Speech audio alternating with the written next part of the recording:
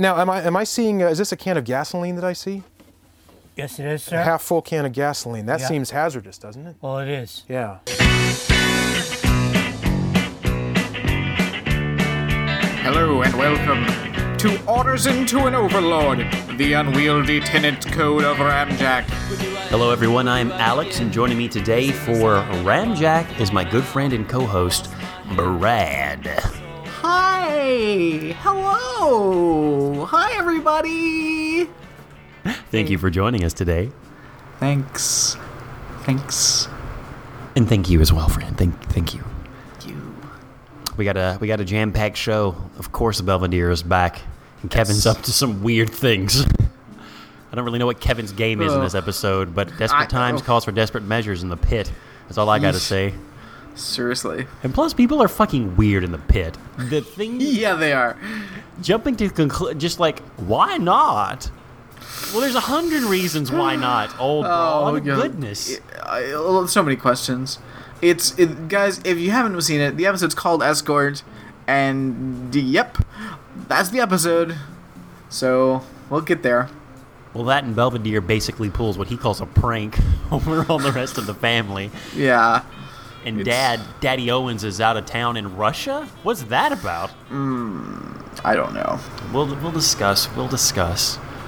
Before that, there's tons of things to talk about. All right, guys. Guys, if you're on the Facebook group, there has been some dramas this week. Indeed. Some incidents with She Who Shall Not Be Named. If you're in the Facebook group, you know what we're talking about. Listen, we're gonna have Jonathan on the podcast soon, and we'll discuss it then. Don't want to get into it at the moment, but like wackiness has ensued, and this is old news by now, so you should be in the Facebook group. But we're not going to address it on this podcast. Maybe the next one, maybe the one after that. I don't know. But not today. We got other things to discuss. Yes, and to help us throughout our, I guess, constant endeavor as Bravehearts to really understand the world, I've got a new system for us to try, Brad. Okay. So this week, and every, I guess, quarter, really, Kroger gets together all of its digital team, which, okay, I work for Kroger, for those who didn't know. And all the digital people get together, and we have a half-a-day meeting. This time it was at a casino. We'll talk more about that in a minute. But were there any code 1090s? Any 1090s? Is it odd? I was looking. Like, I was looking around and just judging people, thinking in my head, oh, we got a 1090. That guy's a 1090. That look on his face, just the tired defeat, but like the anxiety, I thought he's holding something back. But he can't beat the bug. I did notice a Sex and the City themed slot machine and a whole section of Dolly Parton themed slot machines. Ooh. Her music videos playing overhead as you played, scenes appearing between slot spins. So are casinos just for like gay men and like 50-year-old women? Maybe, man. There was a cool owl game. Alright. Very weird. It's a casino. There was also a Willy Wonka section. But not new Willy Wonka, obviously. Though that would have been funnier. But no, old Gene Wilder Willy Wonka. Just, these are the Willy Wonka slot machines. Spin the Oompa Loompas. What do you get when you gamble your money? Tell me, Oompa Loompas, please. So there was that. But we had various speakers, and one of the speakers was the CEO of another company spinning off from a company Kroger used to own. I can't talk a lot about it right now. And due to recent activity on our Facebook page, I fearfully don't want to talk about it because who knows who's lurking and ready to, get the legal dogs on us. Who knows what asshole might send out a vague, ridiculous, fake threat. Anyway, to pay that person a compliment, the guy who was one of the speakers was awesome. He was British, tons of stories, just charismatic, really took the floor, could have taught everyone there how to, I guess, present to a large group of people. But he brought up something that I've heard before, but he added to it, and I think that's interesting in its own right. Brad, there's a system called the 5 Whys. Have you heard about this? The 5 Wives? 5 wives system. No, that's polygamy, right? Listen, your first wife, that's a starter wife, doesn't count. Second wife, you're gonna, it's overcompensating, it's gonna be stupid. Third wife, you already know it's not gonna work, so it doesn't last long. Fourth wife, you try to make it work because you want to prove that you're not that guy, and then it fails. Fifth wife, you know what? Why bother getting divorced? Why bother getting divorced? Like, if you get divorced, you might as well just kill yourself. So the fifth wife is the one that lasts. Well, at this point, the 5th wife is the wife that, I mean, are you just getting married to keep up appearances of like, hey, I'm someone who gets married in society? Like, why are you marrying so many times? I get lonely. You don't need Gets to cold marry in the someone. night. Gets cold in the night. It does. It gets really cold at night. And you need that 5th wife. She'll stay around. Hey, fifth wife. This is for real, right? Okay, we should get with Toyota Production Systems because they were the ones who pioneered the 5 whys. And the 5 whys, for those who don't know, they say it takes 5 whys to really understand the root cause of anything. So you start with your initial question. I'll give you an example. So, first question, why did the machine stop? Well, okay, it overloaded and blew a fuse. Why did it overload? There's not sufficient lubricant. Bam, bam, bam. Pretty soon you're at, oh, the shaft was worn out. No, that's the problem. There's no more whys after that. Well, why was the shaft worn out? Because shafts wore out. There's no, all right, we found it. That's the root cause, that shaft. Well, what if you got to that shaft with your third question, though? Do you have to go farther? Why is the shaft worn out? Well, those are the extra whys that they talk about. It's a weird thing. If you get to a problem before it stops at 5, those extra whys are for you. Why are we asking these questions? Why are we doing this? And that's just a special thing for you. It's just, introspective wise. Is there ever a scenario where there could be 6 whys? Well, the guy at our talk said 7 whys, so apparently he's delving deep into not only... His questions are slightly more complex than Toyota, apparently. Are his questions more complex and deep, or is he asking the wrong questions? I didn't think about that. Your questions have to be good before the system to work. And that's where it normally fails. Your questions have to be good, but not too good. Don't get on that second why. Then you're going to spin off into oblivion. So, an economy of whys, all right? There's a Goldilocks zone. There's a Goldilocks zone of whys. I don't know why that stuck with me this week. I think it's a little weird that people take 5 questions to get to the heart. I thought it was weird people take 7. 5 makes a little more sense. And also because little Joey asks me why all the time, which I love, actually, because I can normally answer his questions with real science fact. No bullshit. I've learned to anticipate why and have answers, and then actually steer a conversation in. And isn't it interesting about this? Kid knows mad science already. He's also started watching Bill Nye the Science Guy, which has actually aged pretty well, but is a manic show. I didn't remember they used to have music videos. Like, weird. Let's make references to Madonna and other people in the 80s. Guys, it's 1992 or 3. Yeah. It was Madonna it was even a little thing much for anymore? me. Yeah. It was a little much for me. I couldn't really deal. I do remember at the same time, it was when the Sci-Fi Channel was like... It was really weird early days of Sci-Fi Channel, and they had the show that was called The Science Show, and it was the most dry, boring, like barely trying, like educational program, and I fucking loved it because it was like none of that nonsense. There's no wacky skits happening. No one's wearing goofy clothes.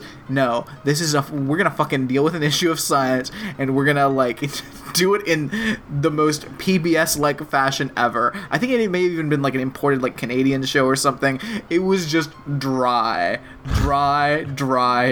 with like the most extreme it got was like it would do like some like 3D model graphics to illustrate points. Like it was like barely more than a fucking slideshow. It was like I loved it though because I was like, this is the serious shit. None of that playing around nonsense that they're making these kids watch. Before we go too much off on tangent because, guys, we got tons of fun stuff to talk about in the show, and obviously now we're armed with the 7Y formula. We'll be able to tackle everything in a very logical, like, we're going to get to the root of everything on the show that we talk about today, for sure. And in your lives, call in, tell us about your 5 Ys. What have you? How many Ys does it take to get to the center of a problem? Let us know. But do you remember, speaking of PBS shows, do you remember the one about math? No. There was one show where these kids basically had a whiteboard or chalkboard and they come up with random questions and they'd use algebra to solve them. And there was always one kid that's like, hey, wait, I've got a formula for that. And they would take like 10 minutes to solve a question. And everyone had to be super into it. I always was mesmerized by the show because I kept thinking, but we're just doing math, right? Like, it should take you less time because you know the formula to do this. Why are you explaining it? This is weird. Well, no, yeah, he had 10 apples to begin with. You didn't need algebra for that. We knew that. So funny. Kids really into math. And also it was an entertainment for me because few people are ever into math. These kids didn't exist. I thought, who are these kids? What are they up to? I mean, what are their lives that make you so into math at 12? Some kids are just mad into math. I never played a Sega Genesis and thought, wait a minute. Let me calculate how many rings I could get. No, didn't need to. You just don't. Brad, I know this might help segue into something you've been talking about, but the hoarder was out in the neighborhood. I'm now recording in front of one of my windows, and across the street, a garage door opened, hoarded. Oh. Hoarded. It was up to the door. Like, I don't know how the door opens and closes. There's a refrigerator in the front of someone's garage, like in the middle of it. Like, there's an extension cord somewhere in the back, lost in the junk. That I don't listen, Alex. I don't know. It could be. Guys, I'm gonna go. We were gonna have something else first, but I'm gonna go ahead and jump into it, guys. I'm sorry, I didn't mean to do that, but go ahead. Hoarders came back this week. It's on Lifetime now.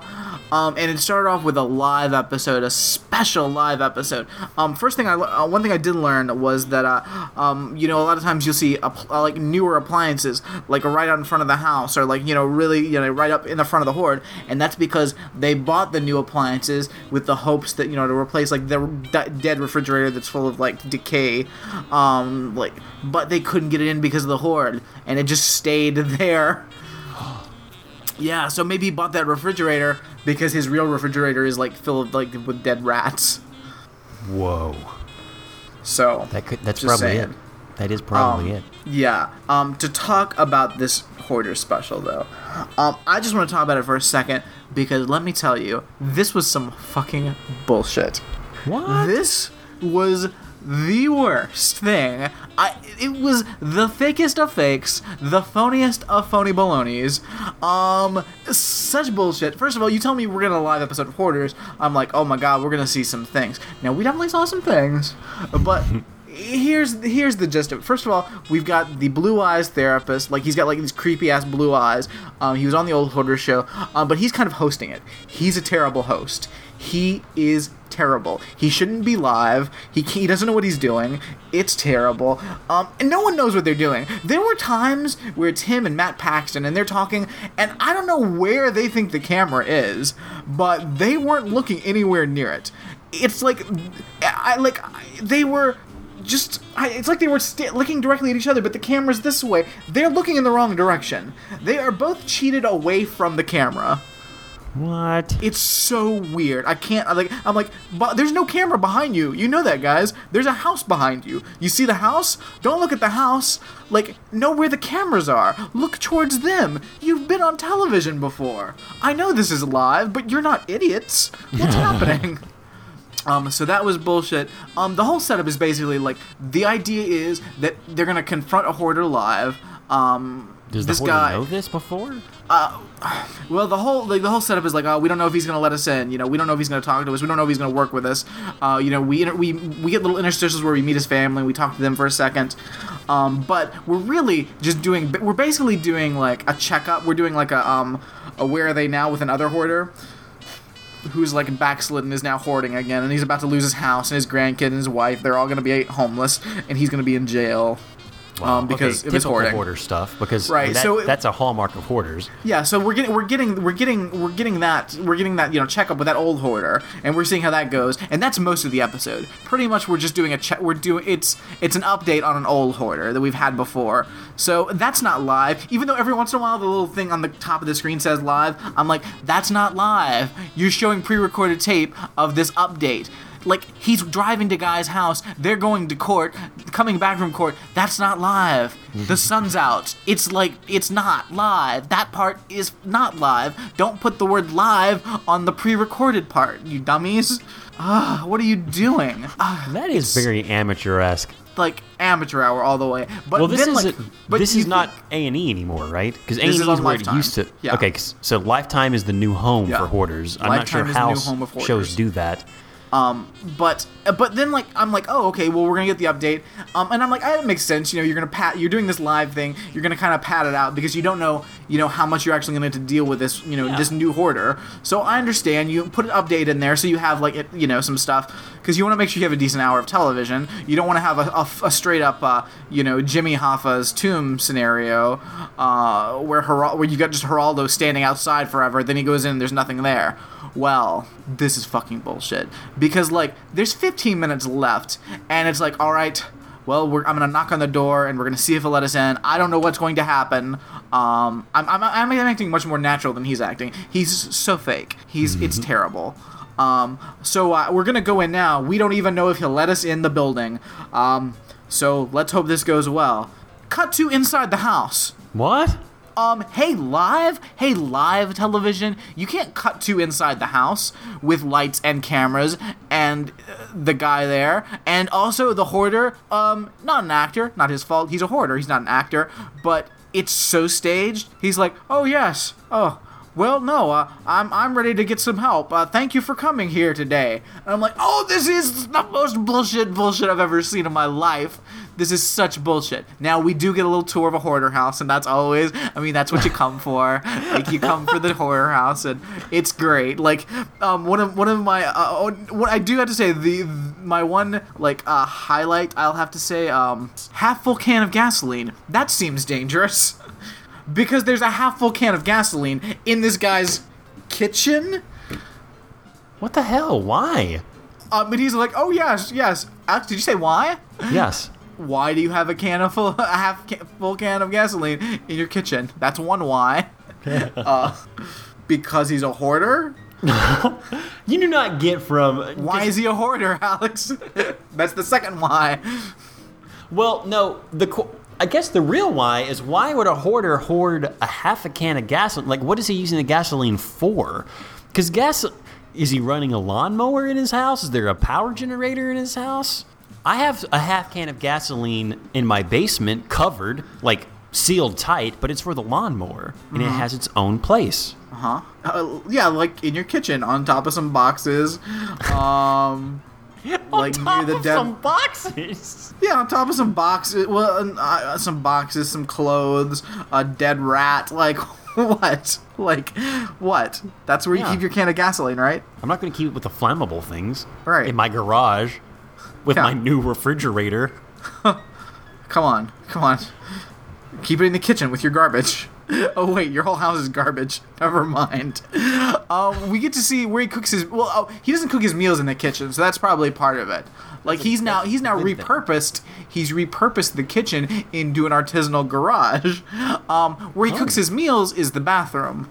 That's gross, but that's normally what happens, right? Because that's he's the got only other place with water. He's got a toaster oven there. He's got a coffee maker. He's got the toilet. He uses the toilet. Currently, when they go in, and this is why it's awesome that it's live.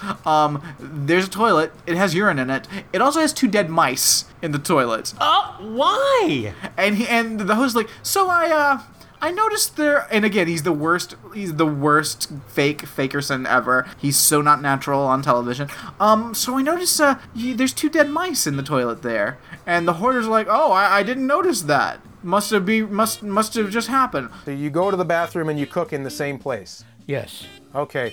Now I noticed that you've got 2 dead mice in the toilet. Do you know what that's about? Did you notice that? No, I didn't. Okay. Do you have a pest problem in the house?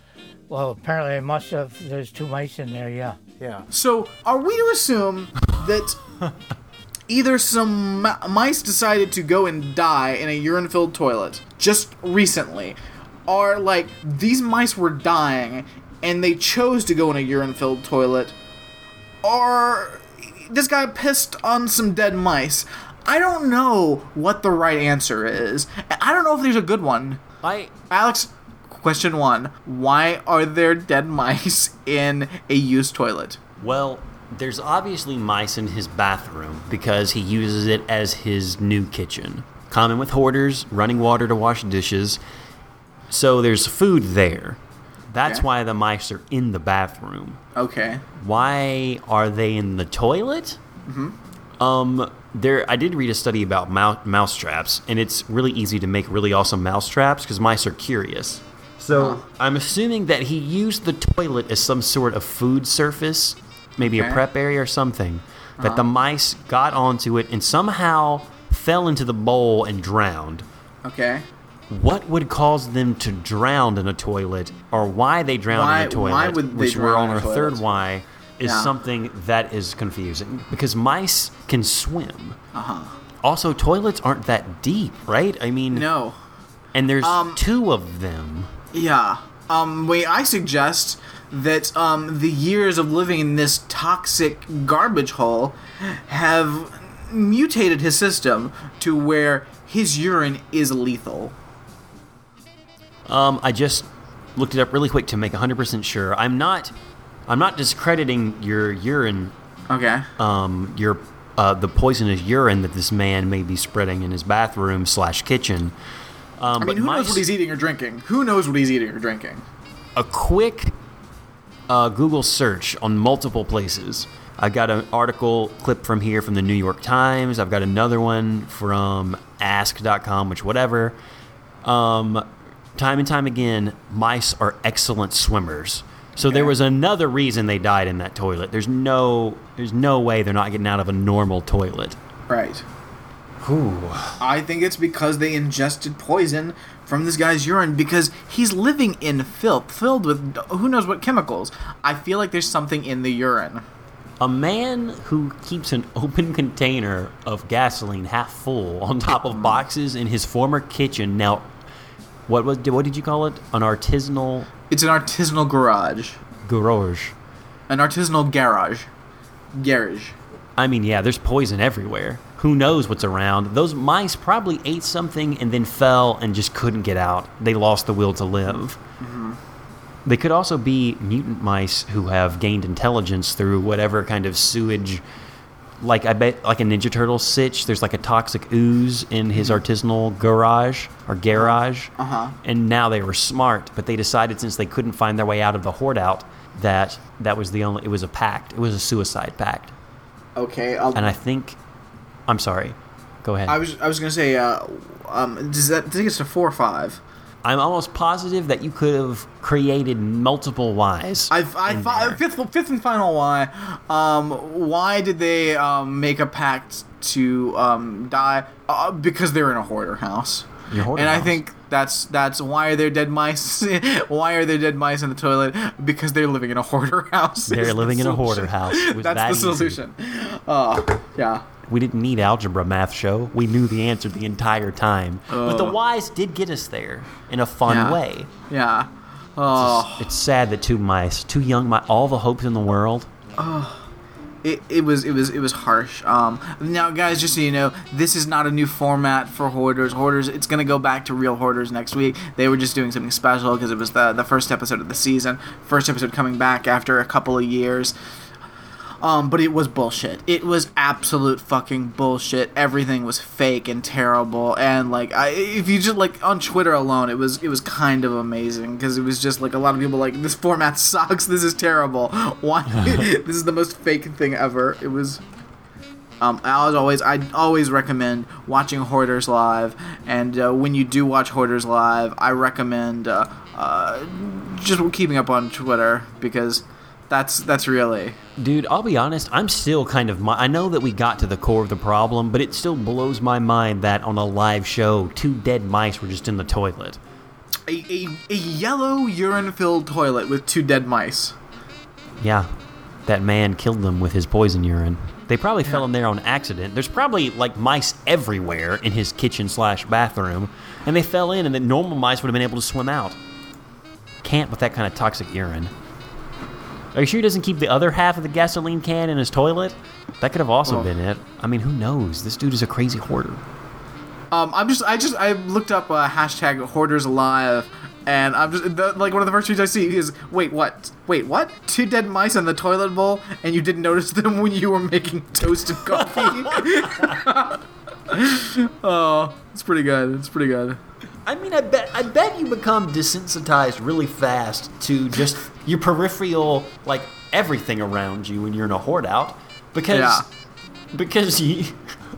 how can you not? There's so much stuff around you. It's like sensory overload. You can't focus on one thing. Anything. I mean, you have to stay focused. You will focus because there's too much. Yeah. Hoarders Live is hoarding some garbage TV. Nice. I'm just looking at the tweets. Brad, now I have another question. And I don't know. Now I think I need to ask some more questions to some people at work. Not that I just have work stories to bring to you guys today, but there was something else said this week at work that I think needs to be brought up now more than ever. So I don't remember how it came up because it was loosely associated with a conversation we were having around eating food. But one of my coworkers mentioned kind of in it was kind of like a confession. She said, I once ate a candy bar in the shower. How? How do you... Well, how is one question to ask. So we all looked at her and asked, like, during a shower? Or were you just standing in a bathtub with the curtain drawn eating a candy bar? Like, because I'm not sure. And she said, yeah, I was, like, taking a shower. The water was running. Why? It took us a while to coax the answer out, but now I'm wondering if she was lying. I wasn't paying attention to her voice. She felt the need to admit this? Yeah. Did it come up organically? It was like, hey guys, I just need to tell somebody. This is the same girl who I think at around 5 or 6 was in the bathroom. She has a lot of like bathroom things. Maybe she just hangs out there a lot and she had a candy bar. I don't know. She said that when she was a child, she had her dad's like electric razor, and she looked in the mirror and had it on and she said she remembers the inner dialogue thinking, no one would make something that would shave an eyebrow off. Shaved one of her eyebrows off and then went, and threw it down. Just freaked out. As you would, but why? I mean, okay, this informs a lot about my coworker. She's great. I mean, she's cool. But as a child, looking in the mirror with an electric razor thinking, no one would make something to shave an eyebrow off. And then just going to it, like raking it across your eyebrow. And then you don't have an eyebrow anymore. That is psychotic. The same woman who admitted to us that she ate a candy bar in the shower. Why did she eat a candy bar in the shower? I mean, because you think you would just eat it in the bathroom, worst case scenario. I have a candy bar in the bathroom. For some reason, I'm hiding. I need to eat the candy bar before I get into a shower because you can't eat food in the shower, right? Yeah, there's water. Like your candy bar is gonna get wet. You know why we don't dip candy bars in water? Because that's weird. Why would you do that? Just eat your candy bar. There's the only acceptable food in a shower isn't food. I think chewing gum is acceptable. Maybe if you've been chewing gum and you just forgot, I didn't spit it out in the shower. Yeah. That's not going to hurt anything. It's in your mouth. Right. Anything else like that, a hard candy that you've had in your mouth before you go into the bathroom. Sure. You should never unwrap food in a bathroom. Well, a bowl of soup, because it's already watery, so like that's no big deal. Instant soup that you make with your shower water. You know people brush their teeth in the shower, right? Ugh. Now you can get a quick meal before you brush your teeth. You're going to waste that water anyway. Why not? I really want to know, like, why did she say she was eating a candy bar in the shower?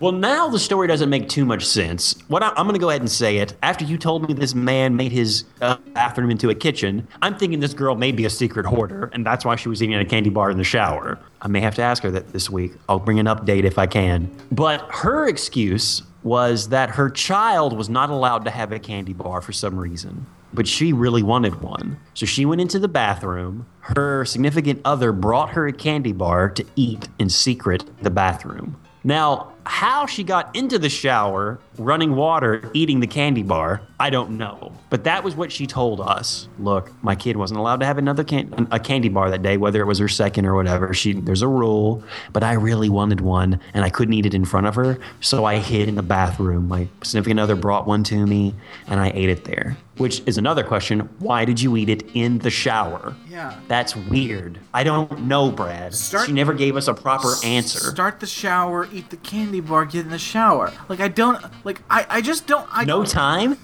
Are you lathering with one hand, eating outside of the stream of water? And what do you do with Oh no, I got soap in my eyes. But this candy bar is so fucking good. I gotta finish it first. I can't get under the water. What do you do with the wrapper in a shower when you're done with the candy bar? Drop it. I mean... Drop it into the shower. It'll collect in the drain. Pick it up afterwards, throw it in the trash. Hide it from your child. What kind of candy bar was it? I'm curious now. Is there like a better or worse candy bar to eat in a shower? That I don't know, but I'm sure we can think about that right now. I don't know. Twix. Maybe something. Twix could be one. All right, Twix. Twix. I think it's a solid candy bar. I think Twix is worse than many because it has a crunchy cookie center. You get that wet with shower water, you're gonna notice. Like a Hershey bar. Hershey bar is like a solid bar of waxy chocolate. If it gets water on it, it just has water on it. True, but if it's hot water, it could get soft really quick. The thing I think that makes a Twix a good candy bar is because it has that cookie running through the entirety of it, making it solid. That means you have to be eating it. I think it could remain its crunch. It's easy to hold. I was suggesting Twix is one of the worst options. Yeah, I know you said that. I'm disagreeing with you. Name me something worse than a Twix. Well, there's other things. I don't think a Payday would work very well, or anything like a Baby Ruth, because every time I've eaten one of those candy bars, some of the nuts fall off, and you don't want nuts in your shower. You just go down the drain. Well, okay, all right, touche, Brett. This is so bizarre. Isn't it? Isn't it? Like, your coworker is a psychopath. Like, just a straight up, insane person that needs to be stopped. Case closed. I gotta ask her what candy bar it was. I think it was a Butterfinger, but I'm not sure. Butterfinger's a solid piece like that. See, I don't want the idea of Butterfinger core. Because a Butterfinger it's really sticky even. You can't eat a Butterfinger fast because it's all up in your teeth and it's yeah, that's true. It takes a while to eat a Butterfinger. Mm-hmm. Is this a full size or is it a mini? Okay, now here's where she started with I ate a candy bar, which in my mind biggest candy bar in the world. King size. She's got king sized Snickers. It's a king size whatchamacallit. Whatchamacallit. I think it was a Snickers now that we say it. I honestly don't remember, and I think it was a fun sized. It wasn't the tiny little squares. It was like a half a candy bar. But it's something basically. You can in a couple of bites you can take down. That's not as egregious. But you're still eating it in the shower. It's still insane. There's no doubt about it. I can't think of a reason that would have me eating something in the shower other than I'm hiding in the shower and I don't want people to see me eating candy. But you're hiding in the isn't hiding in the bathroom enough? You're hiding behind a locked door inside of a shower in a cloak of water. You're 3 stages in. Yeah. Cloak mode. Weird. People drink drinks in the shower. No. I know that's a thing. Can't do it. And eating in the bathtub, with votives and a bubble bath. I mean, that's a common thing. That's what is that? Luxury, decadent. I mean, that's a treat. That's a special treat with a special treat. But not in the shower, standing up. No, not allowed. Not allowed. Not allowed. No. Not allowed. Unless you're talking about Bill O'Reilly with one of those falafel things. Well, that's different. Well, that's a whole different thing. Yeah. Guys, if you don't remember that, 8 years ago, Bill O'Reilly, made some weird sexual harassment where he told a woman that he wanted to, rub her down. And he meant loofah, but he said falafel. I want to rub you down with a falafel. Look, I don't want to judge anyone in their sexual, fetishes, but that's weird, dog. That's fucking weird. Oh. I want to give you a good scrub with a falafel. In the shower. What? What did she say to that? She said lawsuit. And gotcha. Lawsuit. Yeah. Though I want to think everyone questioned him when they read falafel in court. Looked at him like everyone did good question. It was a huge thing. It's still I know, hilarious. I know, but it must have been really funny at the time. Oh yeah. Going in like, okay, he's probably gonna say a falafel, like not a sponge, not a Those falafel-y things. not a loofles, not a loofah. No, a falafel. Oh boy. Sir, do you mean a loofah? Whatever it's called. Those are very different things, sir. Alex, you bring up coworkers. I gotta talk about coworkers. Listen, a thing happened this week, and like I don't understand people. Like I've discussed like my feelings about potlucks and food things at work. It's the most bullshit thing ever. Can't stand it. Will not be a part of it. Cannot. Will not. I've seen every episode of Hoarders. I haven't seen Everybody's Fucking Kitchen. I'm not gonna eat your potluck death food. It's not gonna happen. Tons of different foods at different temperatures from different vectors of disease. No, thank you. Not gonna do it. So that's one thing. But a thing happened this week that made me think about free things and how I feel about them.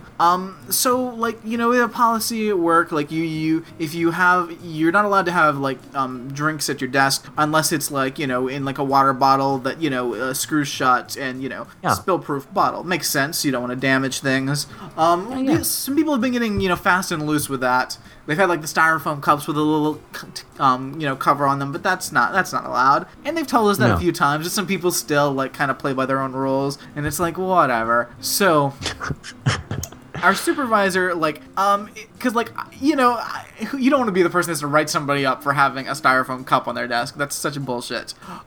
So she went and bought like a ton of water bottles, just like like cheap Dollar Tree, water bottles. It's just water bottles. So it's like, all right, I'm gonna give everybody a water bottle, and then these fuckers better, you better start using these fucking water bottles. I don't want to have to like write somebody up for a styrofoam cup because that's gonna be embarrassing for everyone. So she had to buy like 40 water bottles, and like I'm gonna assume that there's a good chance she probably bought those out of pocket. So I'm like, Most nice certainly. thing to do. Cool. Yeah. Great. And so she comes and she's like, all right, everybody, I bought some water bottles. Listen, I don't want to see any more styrofoam cups. Everybody, have a water bottle. Cool. So people go and get water bottles. I stay at my desk because I've got a water bottle. I've got a nice water bottle. It's a filter. Yeah. It's good. So, it's the filter bottle. So I got that going on. It's a nice water bottle. When I'm done with this water bottle, I'm gonna buy another one. So I don't need a free water bottle. And if it was nice, if it was like a brand, if it was like a Hilton brand, and like it was, company logo, thing on the water bottle, then I would be like, oh, okay, that's nice. Oh, sure, thank you. Oh yeah. Well, that comes down to brand loyalty at that point. We know how brand loyal you are. Well, I'm very brand loyal. Yes. But these are just like random, they're cheap, shitty water bottles. I could go buy a cheap, shitty water bottle if I wanted one, but I've got a good water bottle. And so it's like, hey, aren't you gonna get a water bottle? I was like, oh no, I'm good. I've got one right here. And they're like, yeah, but it's free. And I was like, I'm fine. It's cool. And then this woman that sits next to me is like, you are gonna get a free water bottle. And I was like, I don't need a free water bottle. And she's like, you're gonna take this water bottle, and she goes and gets a water bottle and sets it down. She's like, you're gonna take that home. And I was like, what? What do I need it for? I've got a water bottle. He's like, well, what if you can't have enough water bottles? I was like, sure you can. I have one. That's enough. Sure, you can have too many water bottles. And she's like, well, give it to your niece or nephew. I was like, I don't have any family. She's like, well, fine. Put some water in it. Take it and give some water to the dog. And I was like, this one made me take a water bottle, which now I've got this shitty water bottle. That's not a bad water bottle. I mean, there's nothing wrong with it. It's just, it's decorative. It's just like I don't need this water bottle. And I didn't particularly want this water bottle. And I'm like, Does it have a straw or thing at the top, or is it just a screw on? No, okay, so it's basically a thermos-ish. It's a canister more than anything. I don't even want to drink out of this. It's weird. But it's nice. I did not expect to see you bring that into frame while we were recording. There's nothing wrong with it. No, it's a perfectly fine water bottle, but Brad didn't want it. It's just that's I don't need. Right. And I just made me think about how I feel about free things. And I don't like free things. People get really excited about free things. I don't. Because here's the thing. If I wanted one, I could go get one myself. And if I needed one, I wouldn't want to take a free one, because then there's all that, like, there's shame that comes with that, and there's also like, now we're in a social equation where you've given me something I need, and I therefore feel the need that I am now indebted to you for this, and it's like, even if you don't intend it that way, I feel that, and then like there's just, it's too much going on. I can't, like, I don't like it. I don't like free samples at grocery stores. Like, I think that's bullshit. Like, it's so insane to me. Like, I don't want free things. I would much prefer to purchase the most expensive thing than to take the free thing.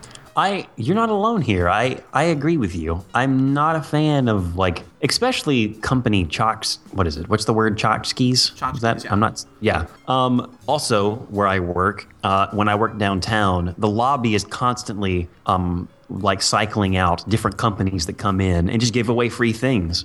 The coolest thing was Coke was there, which I think I mentioned on the show. They came and you could get your name on the bottle of Coke. Well, it was actually one of those tiny cans, like the 16, no, I want to say it's even smaller than an 8-ounce can, like a 6-ounce can. And they had like a database of names. You couldn't just make your own name up, which immediately I was uninterested. I thought, fuck that. Why can't you get Ramjack Coke, then? Yeah, then what's the point? Yeah. If I can't make Ramjack on a Coke Zero, then why? So I was immediately disinterested, but people were backed up. That's the longest line I've ever seen. Like, it was snaking through the lobby downtown. Yeah. And another time this week, I want to say it was Morningstar Sausage, was giving away water bottles, not as nice as the one that you just showed me, which I thought was interesting, but it had the logo on it. People were in line, just could not wait to get these water bottles. And I thought, if there's no line and it's something I might be able to use, but don't need, then maybe I'll stop. If it's something I need, even if there's no line, I don't think I'm going to be able to do it, because I know that I needed it and you provided it as a gift and I owe you one now. Well, you don't owe any of these people anything. Now, it's different. Well, it's different when your boss or supervisor gives everyone a water bottle. Right. And again, you weren't attached. You have your own water bottle. She wasn't targeting you with that. You're talking to these jerks with styrofoam cups that think that styrofoam cups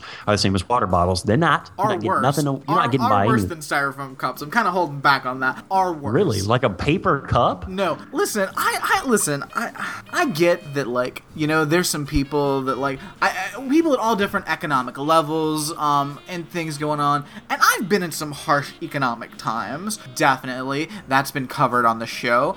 At no point in my life have I thought about carrying around, like, a big, like a jug, like an orange juice jug that I have washed out and now I'm using as a water bottle. But I've seen people do it, like, in the world. Like, and these are people, you know, maybe this was early on, maybe, you know, we hadn't had a lot of paychecks under our belt yet, but still, if you have $1 to your name, like, you can have one of these and not have a jug that you're carrying around that you're filling full of water. Someone at work brought a milk jug? It wasn't quite a milk jug. It was like, but it wasn't much better. It was like a big thing. It was like a Hawaiian Punch bottle or something. It's still like, it's too large to be a personal water bottle, and it's not a water bottle, and it looks like the most, like, shifty thing ever. I've seen it. People have done some crazy things. I've seen it. It's crazy. Like, nowhere in my lowest of lows would you catch me with that. Like, in my lowest of lows, when I was, like, mad hungry, I went through Kroger and they were, like, handing out samples, and I was like, yeah, I think I'm gonna take one of the free samples today, because I'm mad hungry. And that was as low as I was willing to go. But I'm not carrying around a jug. I'm never gonna carry around a jug. I never take free food if I don't want it. Now, if I'm going through any type of, like, a Kroger or a Costco or something, and someone says, hey, here's this brand new novelty food, of course I'm going to try that. Of course you're going to try it. I'm not gonna turn down There's a s'more Oreo that I wish somebody would put on. I'm gonna buy a package of them, because it's also like a mini package of Oreos. They've got me for sure pegged, because a large thing of Oreos, that's a little too indulgent, Alex. I don't know if I can. Oh wait, fuck. They've halved the size of an Oreo container, and now I can just buy that for about the same price. I don't care. I want to try those s'more Oreos. Alex, if I had something like that, sure. If I had all the money in the world and you were not diabetic, I would buy, like, every kind of Oreo and just give you like an Easter basket of different Oreos. Friend, that would be amazing. That and I would would thank be you for the it. best. It would probably be like a $60 investment, like which. That's the thing. It's not is that nothing. expensive. It's like nothing. It's insane when you think about you're buying Oreos, and insane when you realize that like for you to be able to make use of them would take 5 years. That many Yeah. Oreos. but it would be a fun ride, like Yeah. a fun Oreo ride. Yeah. Like it would be great. Yeah, And I would like that, and I would say thank you, friend. indeed. I thank you. If we So- ever have a Ramjack meetup where we have enough people that we can justify that as a centerpiece, it will happen. Oh, definitely. So guys, Oh, start planning the Ramjack convention. I think that's the heart of a Ramjack convention is we get novelty food just in abundance. Yeah. I've always wanted to try the microwave milkshake. Haven't done it for obvious reasons, but Yeah, I can't bring myself to buy a microwave milkshake. I want to discuss free things, because I feel like I'm okay with gifts. Now, if something is a gift, I'm okay with gifts. I think gifts are great. I enjoy giving gifts. I enjoy receiving gifts. But that's different than a free thing. Free things I am against.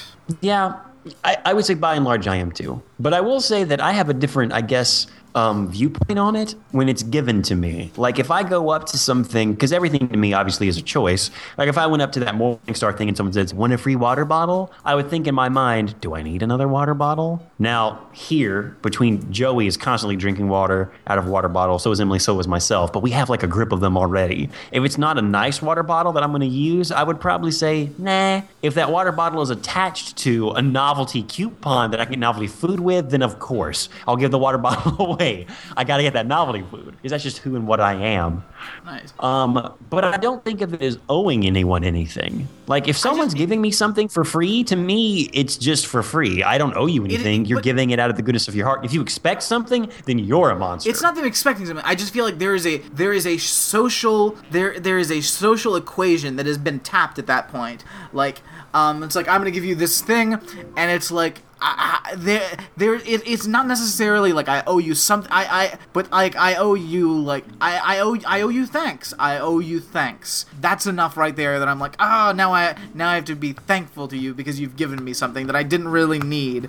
You can't stand that. I Any hate- type of like, God damn it, you got me picked. I hate even though it's the least thing ever, it's like a thank you. It's an acknowledgement of your presence. I have to acknowledge you as more than like a dead gargoyle. The fact that the equation is tipped to that point where I have to like give you that little blip. I'm like, you're taking that blip from me. Damn you. And I hate you for it. No. So no to free things. I'm against free things. This summer, if you're a dude, think twice about wearing shorts and never take anything that's free. And I hate the idea of something I don't need. Like, because taking something that you don't need because it's free. That is gross. That is the thing that has gotten me over time. Because when I was younger, of course, free stuff was neat. But now as an adult who's had to move a lot, not a lot, but it moved at least twice in the last 2 years, packing all that stuff, all my stuff, I thought, I don't need any of this. Why do I have all this stuff? I don't need free things. No, So I'm very particular about what I bring in now, obviously, but if I don't want it, I don't need it. I don't want a free thing. No, I would much rather pay for something I don't want or don't need than to be given something that I don't want or don't need any day of the week. true. People going out of their way to get free stuff. Brad, I'm sure you consider them monsters. Yeah. I remember when I was younger, it was the youth group. I was a Gizo Alex at that point, and we went to St. Louis on like a random trip with all of us. And the adult the adults on the trip, the chaperones, took like 15 minutes at a Cardinals game and filled out. They signed up for a credit card with some bank just so they could get a Cardinals t-shirt. And they said, we'll cancel it when the first thing comes in. And I thought, what the fuck? You're adults. You could have just fucking bought a Cardinals t-shirt. You remember back before 2008 when like you could get anything free for signing up for a credit card? Well, That was a crazy time in America. Credit cards are like going out of their way, even though it's a small amount, to give you like a percentage on what you spend. Like the tables have turned slightly. We'll give you a small amount of money back. Just get a credit card. It's cool. An oversized sports t-shirt. You could have bought one that fit you in the store for like $20, $30 even. And that's, if you want one, that's an investment worth making. It's so gross. Can't. So weird. I'm against it. Also, like, the same woman that was like forcing a water bottle on me was like, "Oh my god, hey, if you have you have any extra ones, like that one right there, that's my friend's favorite color." Like wanting to snag a water bottle for someone else. It's a water bottle. It's a water bottle. Also, it's an orange water bottle, so like I don't even know what you're talking about. Like that's nobody's favorite color. You're gross. Unless you're on Rocky Top. Why? Who wants like, "Hey friend, guess what? Got you something here." It's your favorite color. It's a shitty water bottle. Oh, and you know my favorite color is orange. Thank you. Worst. Was she trying to get up on her friend? Like, now you owe me something. I got you an orange water bottle. I don't know. Or was she genuinely just a nice person who thought, oh, you know what? Who would enjoy a water bottle? My friend that exercises all the time. She likes orange. I'm thinking of her. I'm just going to get her a water bottle. If they're free. Like, this guy isn't taking his.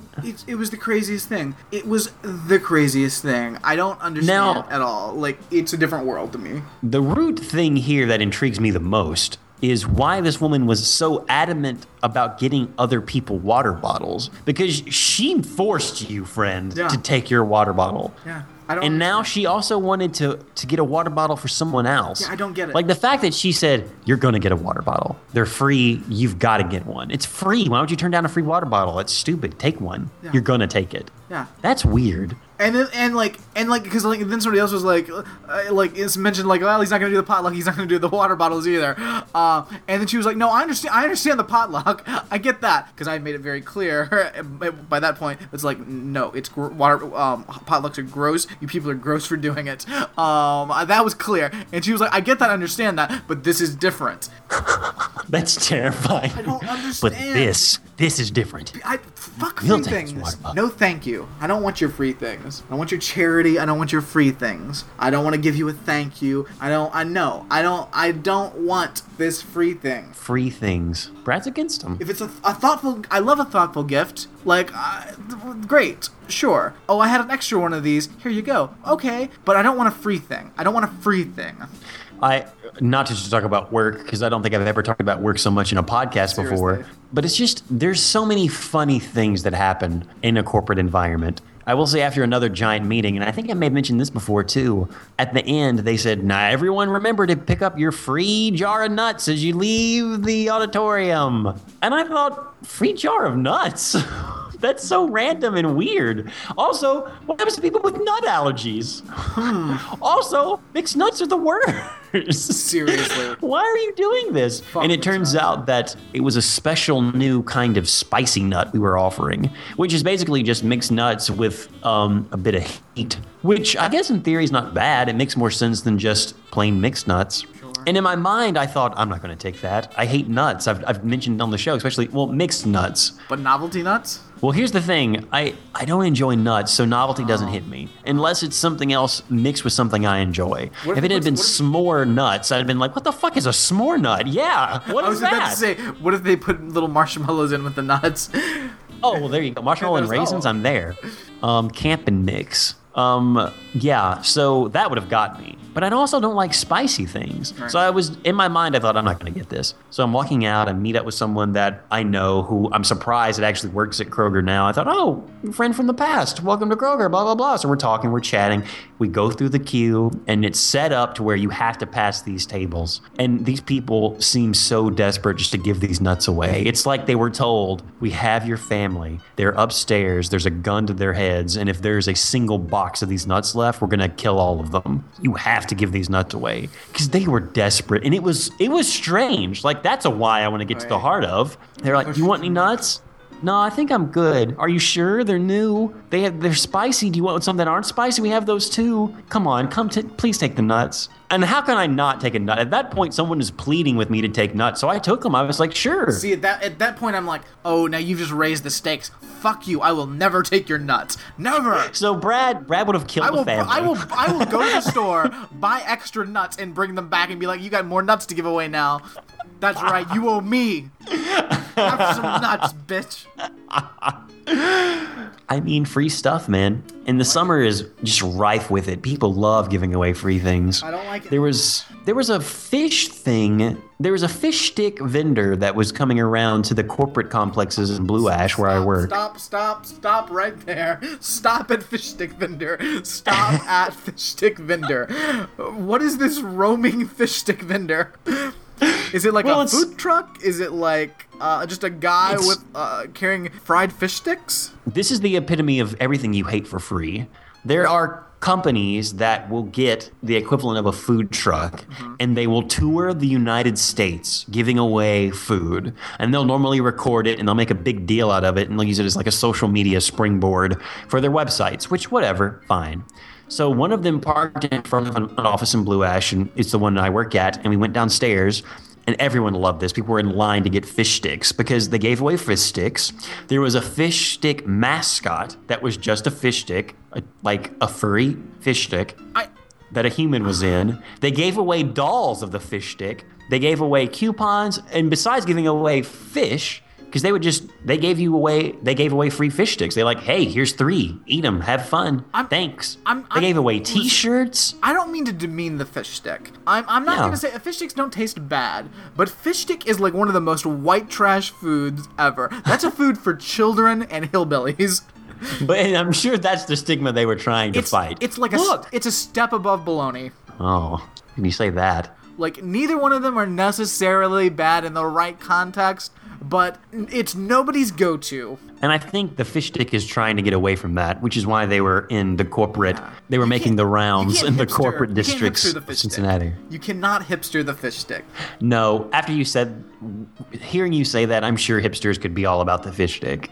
Like, we are 2 months away from someone downtown or in any city saying, hey, have you been to that fish stick place? They make really good fish sticks. It's just like a little window, like, in that trendy part of town. Oh my God, you go there, they're open all night. Like, it's the perfect thing after a bender. Did you get the dill Parmesan fish sticks? Oh my God, they're great. The artisan fish stick. They're artisan dill Parmesan fish sticks with a little bit of garlic. It's really great. Dude, it's real cool. It's like in that one part that was kind of shady, but not. It's like this window. The guy's name is Vinny. He's perfect. You just go up. He makes you fish sticks. It's perfect. And he's got just like the right amount of peppercorn in there. It's the best. Dude, you got to get on it. I'm surprised you haven't heard of it. It's like the best thing. Fish sticks are going to come back, guys. Ramjack called it. No.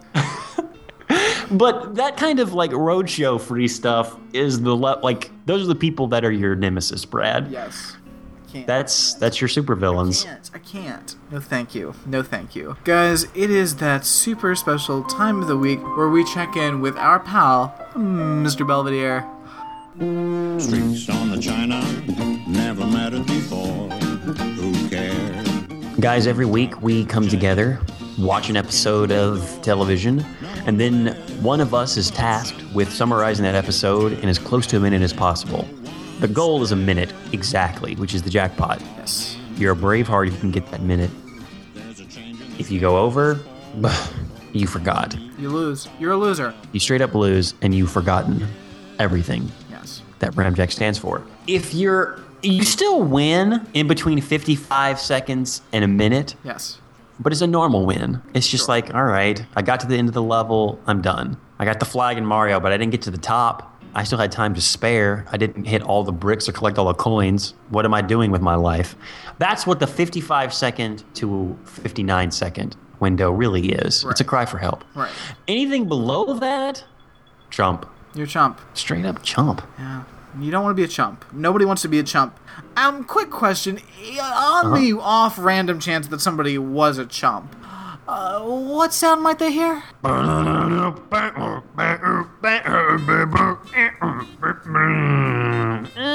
no. Oh, it is delightful. But terrible. Terrible. Yeah. Shameful. Such shame. You thought it was shameful to owe someone something for them giving you free stuff. Oh. Wait till you hear that.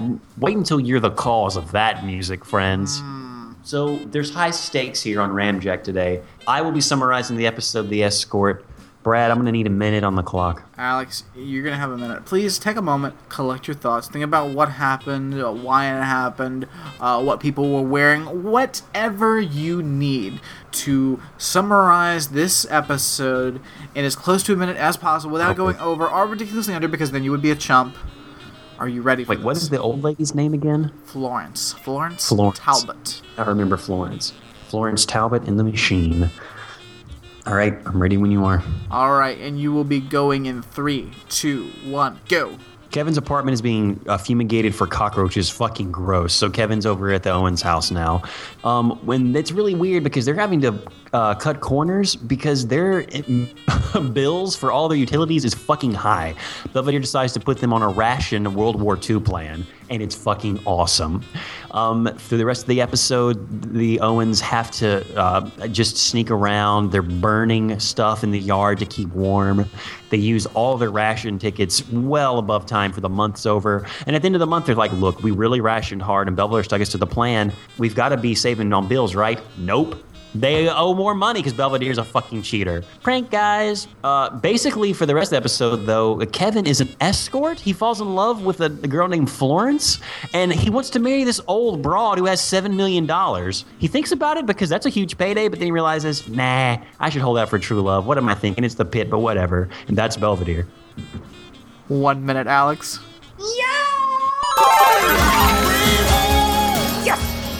I'd like to thank the makers of Belvedere. I'd like to thank Brad for always being there for me and having a stopwatch. I'd like to thank the cat who's right beside me now. Without his purrs, I couldn't keep me on time. I couldn't do it. I'd like to thank Jonathan for always being a freedom fighter in the high season on land. I'd like to thank every one of the listeners out there. Thank you. This victory is as much mine as it is yours. Damn, that was close. I was thinking. That was impressive. Alex, you were really good at hitting that 1 minute exactly. Anytime I try, I go either a little too far or a little too short. Like, I can't, I have a lot of trouble hitting that 1 minute. You're on it. I was worried. I was worried because you didn't get to the escort until, like, late in the game, but you made it there. That was awesome. All right, Braveheart. I'm sorry. Adrenaline. Coming down. So I looked at this episode and I saw it was the escort, and I was like, wow, wacky. But in my mind, I was like, well, it's not gonna be like an escort, right? Right? Oh no. Kevin becomes a gigolo. Mm-hmm. And I don't care what they say. There's no time in history that being an escort, and not even in this episode, it's like, what is this weird, like, lover boy, like whatever, like, bullshit, like, oh, these women, yeah, you're just gonna go on dates with rich old women and, like, not fuck them? Like, you're that's not a thing? You're not, there's no such thing as, like, you pay, like, a guy to go on a date with you. It's not a thing.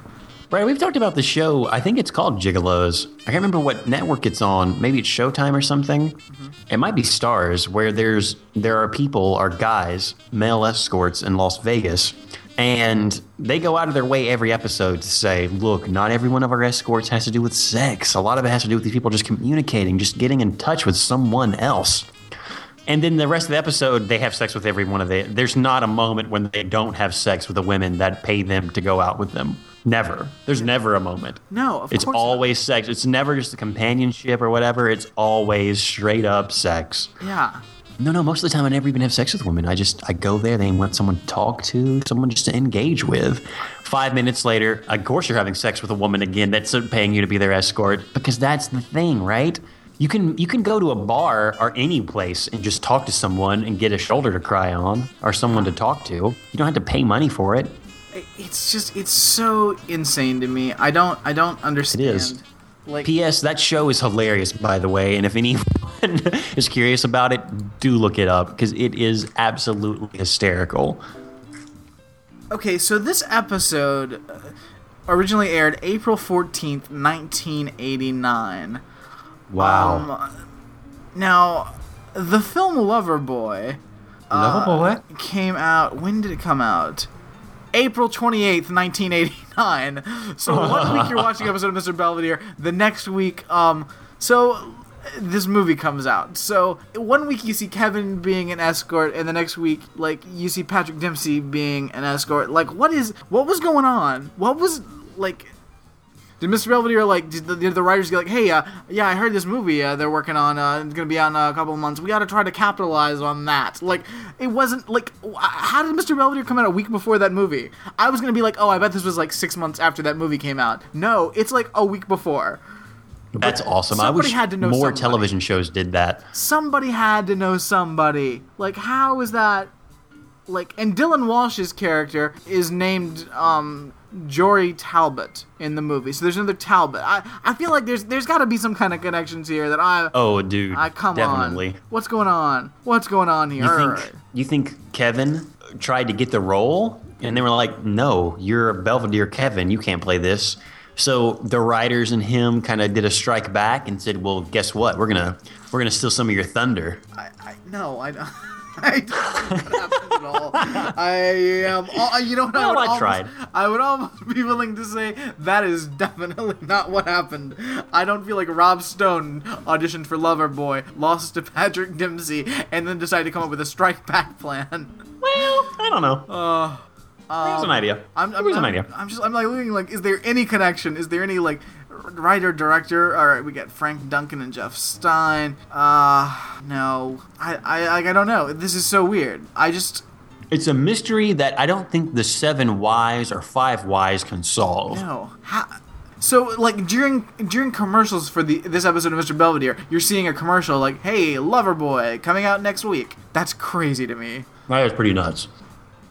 But I really wish television shows did that more now. Let's just have crazy television shows. Usually they just rip off more movies that are about to come out. Yeah. You know, it was really weird. I was watching What Would You Do with John Quinones, and then all of a sudden, like, John Quinones made a bunch of evil robots, and they started trying to take over the planet and like lift up an island or something. But he got people in real life scenarios to stand up and do something about it. You'd be surprised what people will do in that kind of situation. Yeah. And I'm really glad John's out there doing that. He's saving the world, and he's also doing it in a way that really, puts the camera back on the people like, hey, what would you do? There was this really weird part where John Quinones like went to like find like Stellan Skarsgård, and they like got into like a pool or something. I don't really know what happened. I think some things got left on the cutting room floor, but I'm waiting for the extended cut of What Would You Do to figure that out. I think it's got like a tie-in to 2020, so I think it's all gonna work out. Please, is it that hard to do? You know what these movies are like a year in advance when the release date is. I want one for Star Wars. I want one for all the major movies. Yes. When Batman versus Superman comes out, I want to see Alex Trebek and Pat Sajak going at it. They are the Batman and Superman of their fields. Which one's the Batman? Which one's the Superman? Alex Trebek is Batman, no doubt. Yeah. Come on. Yeah, he's the Batman. Yeah. Pat Sajak can't be Superman, though. Of course he can. Superman's kind of dopey. He's dopey. Pat Sajak, yeah, come on.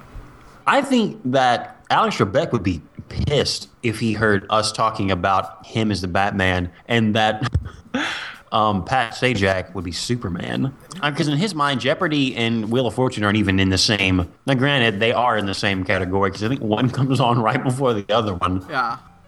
Now I just want to cast other game show hosts in like the Justice League. Oh, so all right. So who are we getting for Aquaman? I mean, Vanna White has to be Wonder Woman, right? Just because. Yeah. Or is it the woman who was on Weakest Link? Now the original or Meredith Vieira? Meredith Vieira does. She does Who Wants to Be a Millionaire. Yeah, she doesn't count. Okay. But that means Regis Philbin is in the running for something. Regis Philbin is Martian Manhunter. Yes. Or Green Lantern. No, definitely Martian Manhunter. Definitely. Important question: who is the Flash? This is an important question. That's the question I leave to you because I know you're the one. You're representing the Speed Force presently on the show with your Flash T-shirt. So. Who? I don't know. What game shows are on? Who have we got? Who's available? I would think that the spirit of Family Feud is about time at the end. But anything with like a speed round, I think. So Louis Anderson is the no. I'm Louis Anderson. Who hosts Family Feud now? The Speed Force runs through me. I mean, he did in the past. Like, do all now? Do we go original host or do we go current host? Is that? I think the original It's host gotta would be original like, host. Okay. yeah, All right. OG host. So Family Feud's that weird guy that kissed people. So that's creepy. Oh, he did kiss people. That was really weird. Richard Dawson. He's not going to be the Flash. He's not allowed to be the Flash. Chuck Woolery is straight up Captain Marvel. Who was he? Chuck Woolery from Love Connection. Nice. Yeah, he no doubt he is Captain Marvel. He's perfect. Best casting. All right, now I'm just looking up game guys. We'll get to Belvedere, but for the moment, we gotta look up game show hosts. Howie Mandel is Deal or No Deal. Howie Mandel has to be in there. He could definitely. He's bald, be in so he there. could be Lex Luthor, I guess, if you were going to stay with the DC continuity or continuum. Who are you? No. Survivor is not a game show. Fuck you. Because I don't really watch live television, I don't watch game shows anymore. No. Like, I can't remember the last time I watched, like, a proper game show. Because at that point, like, what was that? Not Scare Tactics, but the one Fear Factor. That's technically a game show, not in the same era. Yeah. So I guess what we're casting like the golden age. We're casting like Fear Factor would be more like Silver Age, right? If we're gonna stay with comic books, I guess. In which case, that's a whole nother thing. I mean, I think late 80s, early 90s game shows are really what I'm leaning towards, but I still like having Regis Philbin in. So I guess it's just You can mix them. we can't have. Look, when we do Crisis of Infinite Earths, we'll bring them all together. Okay, Dick Clark, classic Dick Clark, from Pyramid. He could be a Flash. I could be okay with that. All right. There you go. Do we need to cast anyone else from the DC universe? You're a Green Arrow guy, but I don't really. He's not the main. Green Arrow. Howie Mandel can be Green Arrow. There you go. No, Howie Mandel is Red Tornado. Science fact. He's Red Tornado. There you go. What the fuck did Guy Fieri? Guy Fieri did not host a game show. Was there like some kind of cooking show? Oh, Minute to Win It. Ah! Holy he did that? Yeah. That's a Silver Age. That's post Silver Age. Craig Ferguson, Hollywood Game Night. He can be Green Arrow. All right, done. We got them all. There you go. Look for network television to scoop movie plots well before they actually make it to the big screen. They should have done it with fucking San Andreas. That's like one of the highest grossing movies right now. And every show could do an earthquake special. Come on. Get with it, fucking Hollywood. Come on. Seriously. So guys, Mr. Belvedere, the escort. The show opens. The kids are watching television. They're trying to see Dad because Dad's not here. George is over in Russia. Don't know why. I'm not. If the show, but you're like 5 minutes ahead. What? What happens first? Episode starts off. Kevin comes over. Oh, I forgot. Oh, yeah. Kevin's dropping off his groceries that he had to bring from his apartment because they're fumigating. So he had to take all of his food out of his place. What are they? It's also gross food. It should all be thrown out. Yeah, it's like half a banana and like I don't know. Why are you taking the ketchup out of your refrigerator? Like, what? They're fumigating inside your... Kevin, what is the deal with your apartment? Why do you live in a whorehouse? If they have to clean the roaches out of your refrigerator, where was that refrigerator? Was it inside the apartment or was it outside? I had to clean out my first refrigerator when they came over to spray for the insects. What do you mean by your first refrigerator? Also, why do you keep saying refrigerator? Refrigerator. Oh, I mean refrigerator. Yeah, that's weird. Yeah. I guess when Casey left, everything went to hell. I want Casey back. So Belvedere's like, well, at least you didn't bring your laundry. And Kevin's like, oh, it's in the car. Blib, blob, zib, zob. So at this point, Belvedere leaves the room. And in comes Carl wearing Gonzo's suit. It really is the suit Gonzo wears in any of the Muppet stuff. Yeah, it's like a crazy, like, wacky, like, tuxedo with, like, the weird frilly shirt, and it's like, I don't know the pattern. It's like weird purple and shiny, and I don't know. It's bizarre. It's very bizarre. I mean, but it's 89, so yeah. it's very welcome in 89. It looks like it has like little octopus. It's not, but at a distance. Anyway. Yeah. It's like it's like shiny crushed velvet. I don't even know what it is. He's got a cummerbund on too. It's awkward. Yeah, he tells Kevin about how, hey, he's got a date because it's his new job. He's an escort, and he's making mad dollars. Working for what is it? Ed's Reliable Escort or something like Fat Smart Eddie something Eddie's I don't know Eddie's Escorts. It's weird. He flashes like a roll of bills. Yeah. It's like, look how much money I'm making. Hey, if you know anyone who's good looking like I am, here's my card. I think he says, I mean, the joke is something like, I want to say Kevin's like, well, who are they looking for? And then Carl says, you know, good looking men like me. If you see one, give him my card. And he kind of winks at him like, are you, Kevin? Yeah. Could you be a male escort? And then, like, I mean, it's classic nagging. He's got Carl's sees Kevin coming. And also we find out later that like Carl is getting like a referral fee for like getting Kevin. Like, I'm sorry, I didn't know that prostitution worked with referral fees. Like, and like later, like Carl says something about, oh, I see, you're getting paid under the table. What is this above the table? You are a gigolo. You are a male prostitute. There's no referral fees. There's no paid over the table. There's only under the table. You are getting paid to fuck. I will not have anything else be claimed. My suspension of disbelief will not allow me to think that you're just going on harmless dates with these women. I mean, Not for the money you're throwing around, Carl. It is. I will accept that Belvedere has a pet seal, that Belvedere has a bikini brigade, that he can convert his room into a tropical paradise. I will not accept that these are non-sexual escorts. No, and the episode really only slightly plays with the idea that they might be. It is flummoxing. Because it really Carl is. sells it to Kevin. It's like, listen, all you have to do is go on dates with these women. You don't have to do anything. Like, it's just, they just want companionship. Like, what is this weird bullshit Deuce Bigelow world we're living in? Like, I don't it's so strange, and like it's a weird level of sexism that like, oh, women don't want sex, they just want companionship as well. Like, that's part of it. Like, there's so much strangeness going on. Why is this a thing that has happened in more than one film and television show? I really don't know. You're right, it is sexist in many ways. And really, I mean, to each their own. If you want to pay for sex, by all means, do it. Who cares? Sure. Make sure you're safe. Sure. There's nothing wrong with it. Why do we have to dance around? Why do you have to make Kevin be like, oh, he's a male escort, but he's not having sex with these women? It's weird. All right. So, yeah, Carl's right, and Kevin's putting a couple of thoughts behind it.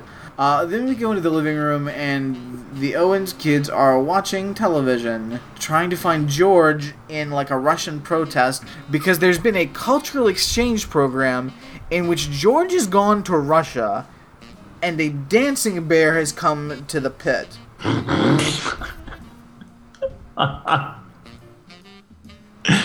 Guys, that's a real thing that's happening in this episode. If only they had to like take care of the dancing bear, I would be like full season 5. If we cut over to the end of this scene and George was like, well, I wonder what Vladimir wants for dinner, and then we got a bear with a hat going, roar, then that would be full season 5. They don't do it though. We don't get to see that bear. It's a rare miss for a Belvedere episode, really. It's upsetting. Mom walks in and says, guys, I'm going over the bills. And they're like super expensive for the 80s. Like for 89, $600 for what was it, electricity or water is a lot of money. Did they say numbers? Yeah, like hundreds of dollars. She said 600 for one, 5 something for another. Like they're paying insane amounts of 80s money for these utilities. That's crazy. How's your electric bill $500 in the 80s? That's insane. Well, I mean, let's not forget that Wesley T did have a nuclear reactor at one point in their house and was running a small business. So, I mean, given that those things happen on a bi-weekly basis for all we know, there's a lot of stuff behind the scenes we're not sure what's going on. And later in the episode, Belvedere's cranked up the heat so high in his own bedroom that he's also running a fan to cool himself off, even though everyone else in the house is freezing. So, I mean, I guess it's possible if you're just very inconsiderate towards Earth. Dude.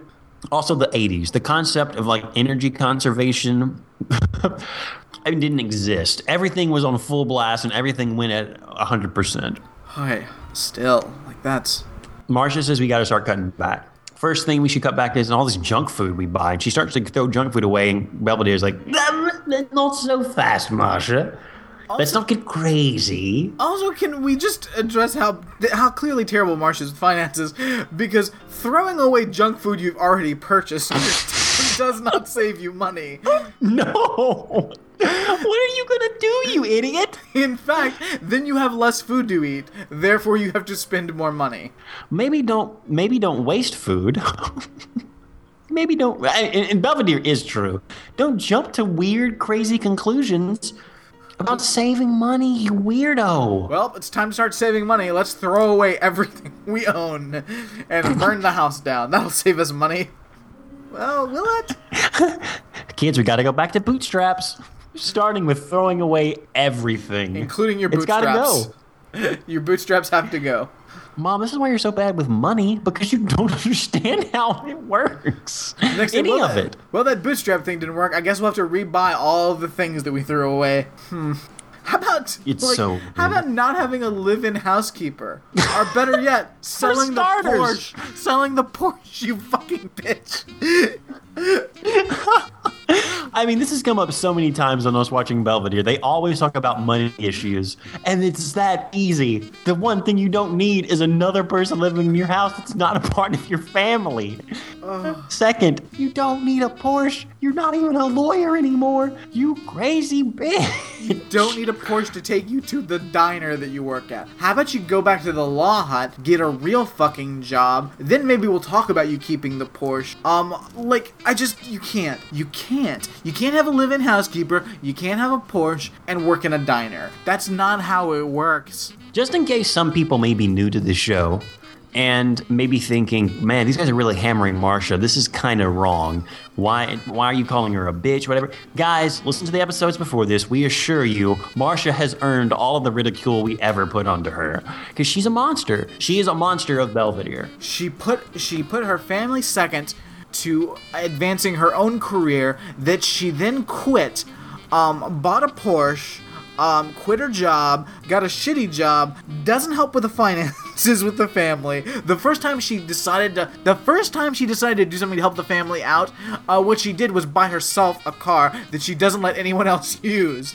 And it's a Porsche. She get her around. She also bought it with her secret bank account that she hasn't helped out with the finances with at all. So, yeah. Also, not really a parent to her children. Also, there's direct evidence. I mean, we could make the argument that Kevin wouldn't be in this escort situation if things were better on a monetary standpoint. Yeah. Or if he wasn't even in the pit, which again reflects on Marcia because she didn't help with college for Kevin. Not that she needed to, but there was an assumption that they were. But Kevin's senior year, he was under the impression that his parents were going to help pay for college, and they didn't. So Kevin, at the last minute, had the fucking rug pulled out from under him and had to go to the local community college. That's like a shitty thing to happen late in the game. That's why Marcia deserves this. Okay, I just needed to get that out of there. I mean, that's where we've been, and this is where we are. So Belvedere says, "Let me help you guys cut expenses, and let's start right now." Turns the television off. George is lost to Russia. We don't know. I don't know if he's going to come back. I honestly don't know. No. The next morning, I think, they're all talking about ration tickets because that's the system Belvedere has decided to institute with the household. Everyone gets ration tickets. If you want hot water, you got to pay a ration ticket. If you want food, you got to pay a ration ticket. He's going old school with them, Brad. If you want to watch television, you gotta have a ration ticket. And they're like, oh, Gilligan's Island's about to be on. What? Guys, why? You're gonna waste your ration tickets on Gilligan's Island? Like, it's 1989, guys. Like, you could be watching Perfect Strangers. You could be watching anything. Why are you gonna watch reruns of Gilligan's Island? Guys, in a ration ticket scenario, never waste rations on reruns. And if you're gonna waste... Find an old person who remembers the show and have them tell it to you. I'm sure it'll be more fun. If you're gonna waste rations on reruns, make it a rerun of something worth watching, like a Mr. Belvedere. Truth. Not Gilligan's fucking Island? What? Okay, now a question I have for you, Brad, is do you think that the ration concept in and of itself is a good idea?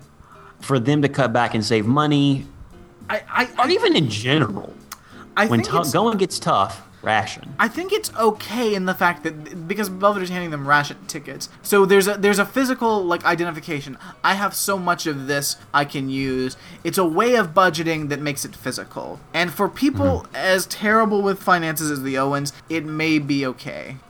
We tried this with a checkbook before, remember? He took away all their credit cards. Didn't work. But this is a new novel system for them. I think that's why they get on board. And I think putting the word coupon or like ticket in there makes them think that it's more than it is. Oh, well, I'm not having to save. I have all these coupons, all these ration tickets. Yeah. Obviously, it's going to backfire. Come on. This is an episode of Belvedere. Clearly. So later on, everybody's cold in the living room. We got some real sweaters going on here. It's terrible. Like nobody's like insanely badly dressed yet, but everyone's terribly dressed. Yes.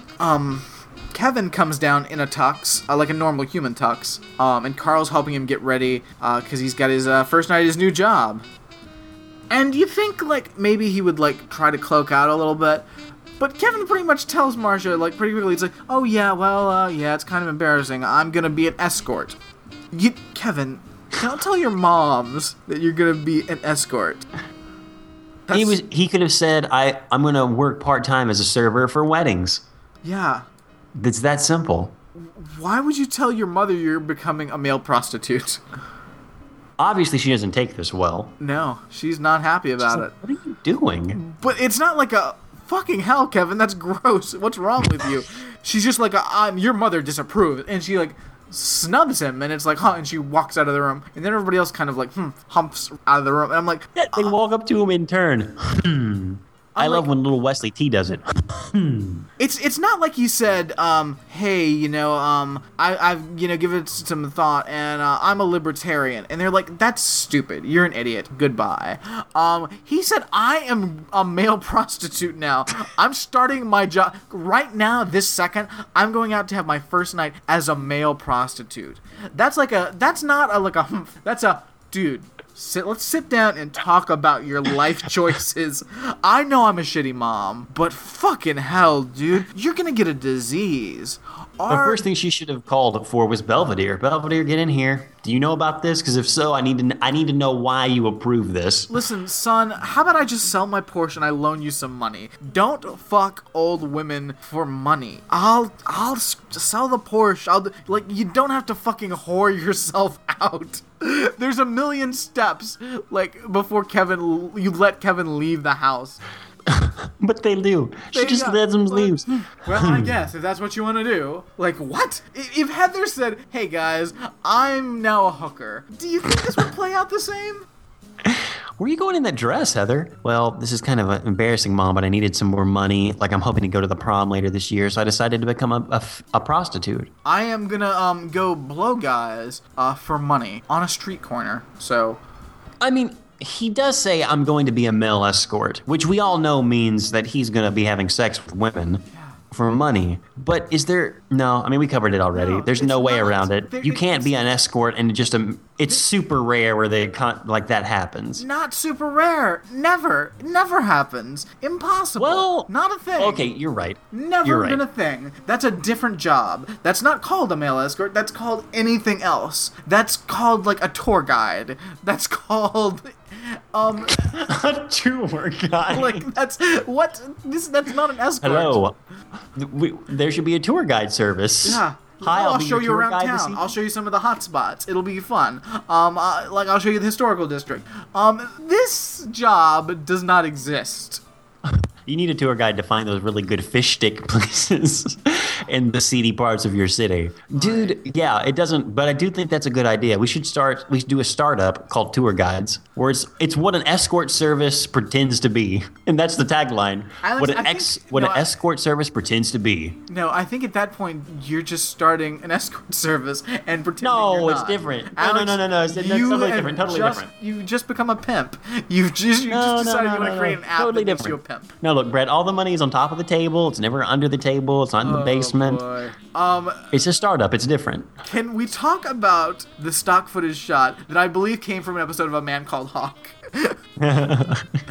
We see this. We see the limo, whip around, and then we cut inside, and this woman is drinking champagne from a shoe. Yeah, this film, it's even at a different frame rate. Like, Yeah. it's a higher quality video. She's drinking, champagne from a shoe. She's an older broad, but she's loaded because she has a mink on her shoulder. Yeah. She says something about how, what does she say? I told my ex-husband, I was gonna basically fuck the first hot piece of young man I see in front of me after our divorce. Guess what, kid? It's you. She's not an unattractive older woman. Well, that's the thing. It's like, okay, Yeah. It's like, Kevin. you're okay, Kevin. This is what you signed up for. It could be worse. It could be a lot worse. It could be a lot worse. Kevin, what is your complaint? Like she's 40 and it's like straight up Dynasty. She looks like she came out of Dynasty. And she basically tries to jump him. And he's like, "Oh, let me out. This is my stop here. Let me just get out here. I'll walk home." He's like, "That's a sewage plant." And he's like, I'm a broke college student." Ugh. Kevin, you're either a fucking hooker or you're not. Make up your goddamn mind, because this woman paid to bang you. And you need to fuck this woman. She has made a contract, funds have been exchanged, you fuck the woman. I don't know what, first of all, what's your complaint? What is Kevin almost rapist Owens' complaint?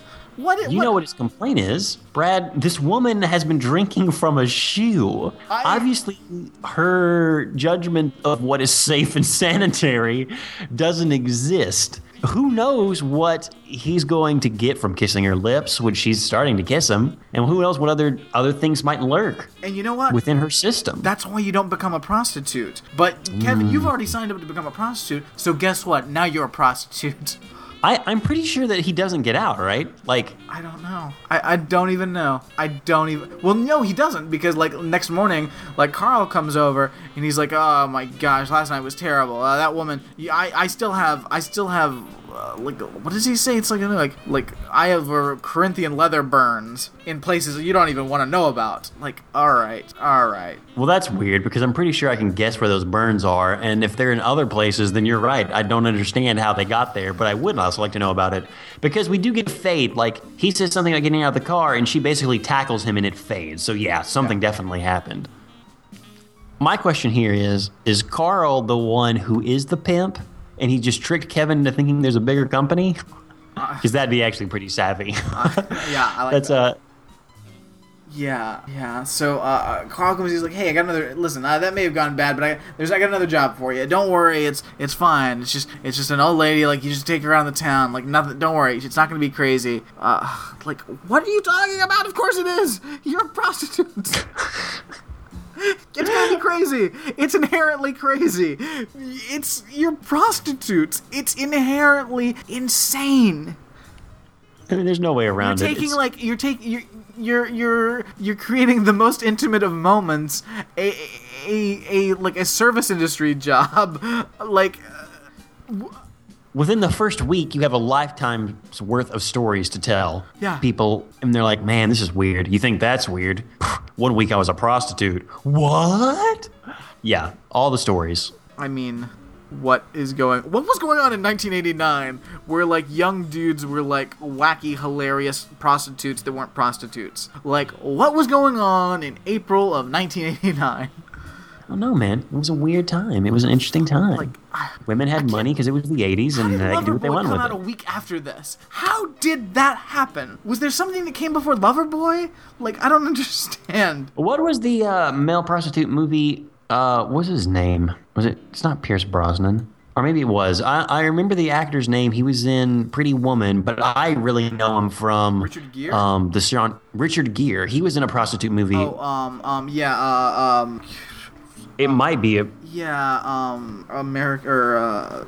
Gigolo, maybe? I don't... Officer and a Gentleman? No. Yes, Officer and a Gentleman. It was American Gigolo, and that was in 1980, so this is like 9 years later. But 89, what happened in 89? Well, wasn't Tom Cruise in a movie about prostitutes too? Yeah, he was. Where he danced around in his underwear? Like, that was referenced in every television show after the fact. Was that Risky Guys, Business? it should have been before. Yeah, it was Risky Business. Guys, it should have been before the movie came out. Get on it. You got to scoop these movies. They're going to win if you don't scoop them. I know a lot of people are talking about the streaming business being the thing that Hollywood should worry about. Yeah. I'm done, guys. 83. Worry about television. It was 83, so So there was a huge gap between the first time men were in the talks of being gigolos in 89. So maybe it started in the early 80s and it wasn't really accepted culturally until 89, which makes kind of sense, I guess. Male prostitution in the arts. American Gigolo. There is a Wikipedia article on American prostitution in the arts. You need to peruse that right now and bring some highlights All up. right, here we go. All right, I'm looking at films. All right, 1980, we got American Gigolo. 40 Deuce, 82. Some other thing. Less Than Zero, 1987. That could have been the catalyst for all this. All right. Okay, that definitely, because then we've got 1988. You've got The Everlasting Family Secret. Okay, that's an Australian movie. Oh, these are different countries as well. Macho Dancer was in the Philippines in 88. Cop is a movie that came out in 1988. 89, Loverboy. 92 is a big year for male prostitution. All right, what do we got? We got TV shows, documentary films on television. Those are main characters. I will say I've never seen American Gigolo, but given the small plot synopsis, when you first reach its IMDb page, I really want to see it now. Let me give you guys a little taste. A Los Angeles male escort, who mostly caters to an older female clientele, is accused of a murder which he did not commit. First off, you used the words "did not commit," so I know that you're lying. He did it. He killed that broad. That's how lies work. That's how lies work. Kind of. Mostly. But I need to see this. So, for some reason, which we're not completely sure about yet, the male escort business was peaking in the 80s. Right. So Kevin goes on another. He's like, all right, Carl, I'll go on another one. I'm not gonna I did bang that older broad, and she was kind of hot, and Kevin, don't complain. Like, I don't see what the complaint is. Like, you got paid, and it was an attractive woman. Like, I really don't see a downside. Maybe he just didn't want it because love wasn't there. I doubt it, because this is Kevin we're talking about. Kevin, but like, come on. So he shows up at this house, and also I love that he brings like a box of chocolates. Like, so like, I don't know. I just feel it's like that's weird. That's I feel like a hooker that like leaves an Andes Mint on the pillow is a weird thing. Like, it's a weird, like, I don't know. No, I don't think you need to gift if like you're being paid to fuck. Like, that's weird. I think that maybe it was written in the contract, and I'd like him to bring me a box of Russell Stover's chocolates, just like my old boyfriend used to. So he rolls up the door, opens it, old woman's there, and then there's her name's Florence. Has a name. And I was like, oh my gosh, are we gonna play this like she's got like it's actually gonna be like she's got like a younger daughter or something? And I was like, oh, is it just gonna be this old woman? Either way, it's crazy because there's this weird awkwardness at the door, as there should be when you're like an old woman getting a prostitute. But no, it's for her, and like she's a 65-year-old woman. And Kevin's a little worried. He's not sure if he can do this. Of course not. She says, all right, Kevin, get ready. Are you a dancer? I asked for a dancer. And he's like, yeah, I guess. So they go to a dancing competition. Do you know the jitterbug? The Lindy Watch Hop? out for the jitterbug. Like, the Lindy Hop.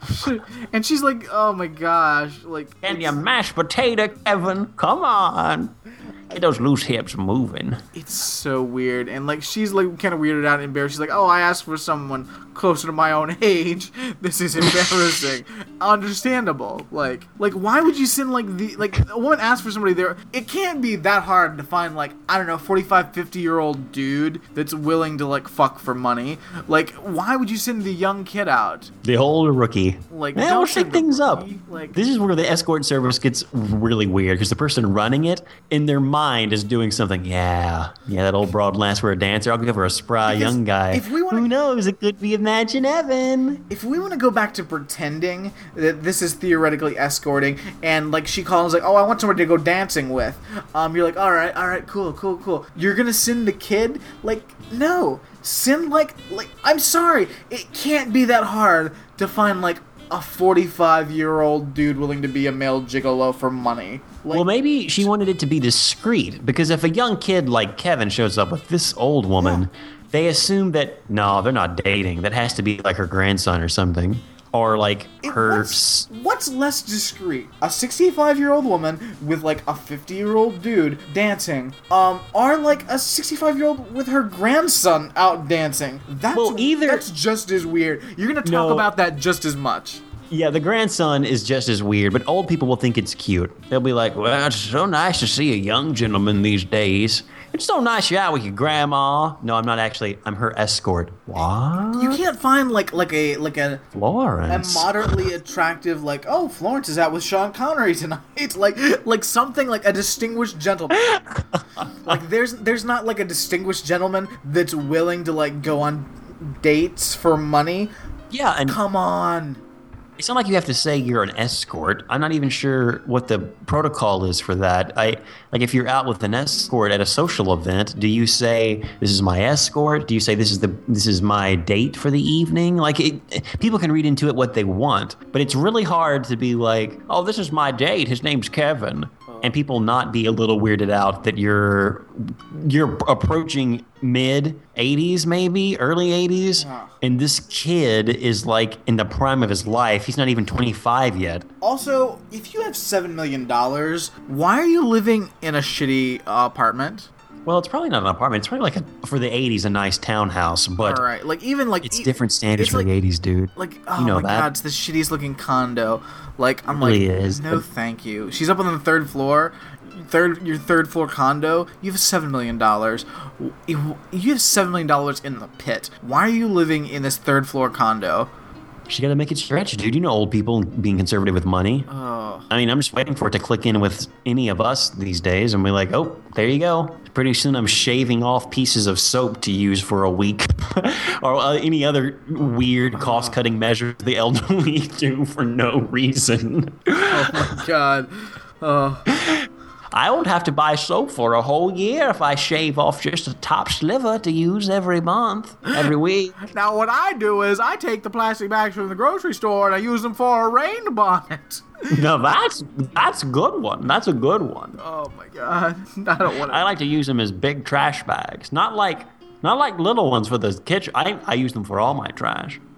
I save money that way. Oh my god. Yeah, it's weird. So Kevin takes her out. They win the dance competition. Yeah. I hope so. Or Kevin is a horrible dancer. Does she invite him in for sex? I don't remember. She invites him in to bring the trophy up. And by trophy up, when she pays him, he's like, "Oh, I feel bad about taking your money. Oh, this is weird. I had a really good time." It's like, Kevin, you're supposed to have a really good time. If you had a shitty time, like you are the worst whore. He is so bad at being a whore. So they decide they're gonna get together because like they're gonna go dancing again like next week or something. Whatever. And then so fine, that scene's done. Cut back to the Owens household. Heather is like in a straight up parka with gloves. And she's looking for the phone. What has Mr. Belvedere done? Mr. Belvedere has installed a payphone. But how am I gonna call Angela? Well, pay up, bitch. And so she's like, fine, I'll just drive over there. He's like, you've used up all of your gas rations. Which is amazing. Like, the ration system is great, especially for comedic effect. So he gives her, like, a skateboard. Yeah. So she's upset. She goes upstairs. Kevin's here. Suddenly there's a knock on the door. Carl's back. He's broken his arm for some reason. I don't remember why. Oh, you don't remember why? It's because Carl's date last night, it turned out it wasn't a sweet old lady. And then he found out it wasn't a lady. And then when he found out that it wasn't a lady, he got real mad at him. Like, what? So a transgendered person hired Carl to be a prostitute, and I guess Carl like freaked out, and then Carl got beat up. Or did I think Carl's lying. He had like a crazy night out and he happened to break his arm during it, and he may have fallen in love with that transgendered person. I feel like Carl found out he was dating a transgender person, and then Carl freaked out and started a fight, but he got his ass kicked. Oh no! Like I also homophobe. Even better. He's on a date with who he thinks is a woman. And then at the end of the date, or close to the end of the date, he finds out that she's actually a government-made robot, and they have to go on a crazy mission that takes them to Russia. And for a moment, they see George in the job of the Russian bear, just doing his thing, and they come back, and all he got was a broken arm. But he can't tell anyone about it. So that's why he's like, look, it was a sexy robot lady, but I couldn't. It's definitely. I can't tell you about it. It's definitely either a secret mission or gay panic. It's one of the two. It's one of the two. I'm giving him the benefit of the doubt. Who knows? I will Season say 5 Belvedere. With Carl in his weird tux, but he's got a jacket over his broken arm. He looks like Count Dracula. He really does. He looks like a cape. Kevin, I heard you were taking dates without getting paid on the escort service. Yeah, and Carl's upset because because Kevin has turned down 3 jobs, and Carl's gonna lose his referral fee if Kevin doesn't start fucking for the pimp again, I guess. And I've spent that money, Kevin. God damn it. So maybe the pimp is pissed off that Kevin's not working, and Carl got pimp slapped. He did. Where's my bitch at, Carl? Where's my bitch? My best bitch isn't here anymore. What's that about, Carl? Carl, you brought me my best bitch. You used to be my best bitch, then you brought me a better bitch, and now that bitch ain't here. Bitch, where's my bitch? I guess Carl's the bottom bitch. Oh. And look, it comes with high rewards, but it's high risk. The wrath of the pimp can turn on the bottom bitch in a heartbeat. You gotta be careful, bottom bitch. Guys, that's actually a thing if you don't know about it in prostitution. Never mind. Watch it. South Park does a wonderful episode about it with Butters, and it's amazing. You need to look into that. All right. So next scene, Kevin's going just to hang out with his old lady Florence. And may I point out they have a pizza. So I'm like, no, they're ripping off. They're straight up ripping off Loverboy. Because they got a pizza, and I thought when I was watching it, that's a weird looking pizza. It's probably extra anchovies. So, for whatever reason, Belvedere is ripping off Loverboy. I have no question anymore. Not the character Belvedere, the show. I don't know why in my head when you were saying it, I really thought Belvedere, the character, was ripping off Loverboy in some way. And I thought Belvedere wouldn't do that. Wait a minute. Alex, you're getting too invested. The show Mr. Belvedere is ripping off the film Loverboy. Before Loverboy came out, right? 1 week before it came out. There you go. So I don't know. But they're talking about how they had such a great time and everything was great and fun. They had such a great time. And she's like, well, you know what? We should, we should, you know what? We should just do it. We should just, we love being together so much. We have such a great time. We should just do it. And Kevin's like, we should do what? No, this is where it escalates in an awesome season 5 fashion. Mm-hmm. Because obviously we're thinking he hasn't had sex with this woman, so he's thinking, wait, we should do what? Have sex? No, no, well, we could have sex eventually. I'm talking about getting married. She's like, no, it'll be great. We can I know a great little place. My neighbor can sing. All of our friends and family can come. We'll bring the chairs in. It'll be just really nice. Have everyone there. He's like, and to watch. You're like, what? She's like, well, to get married.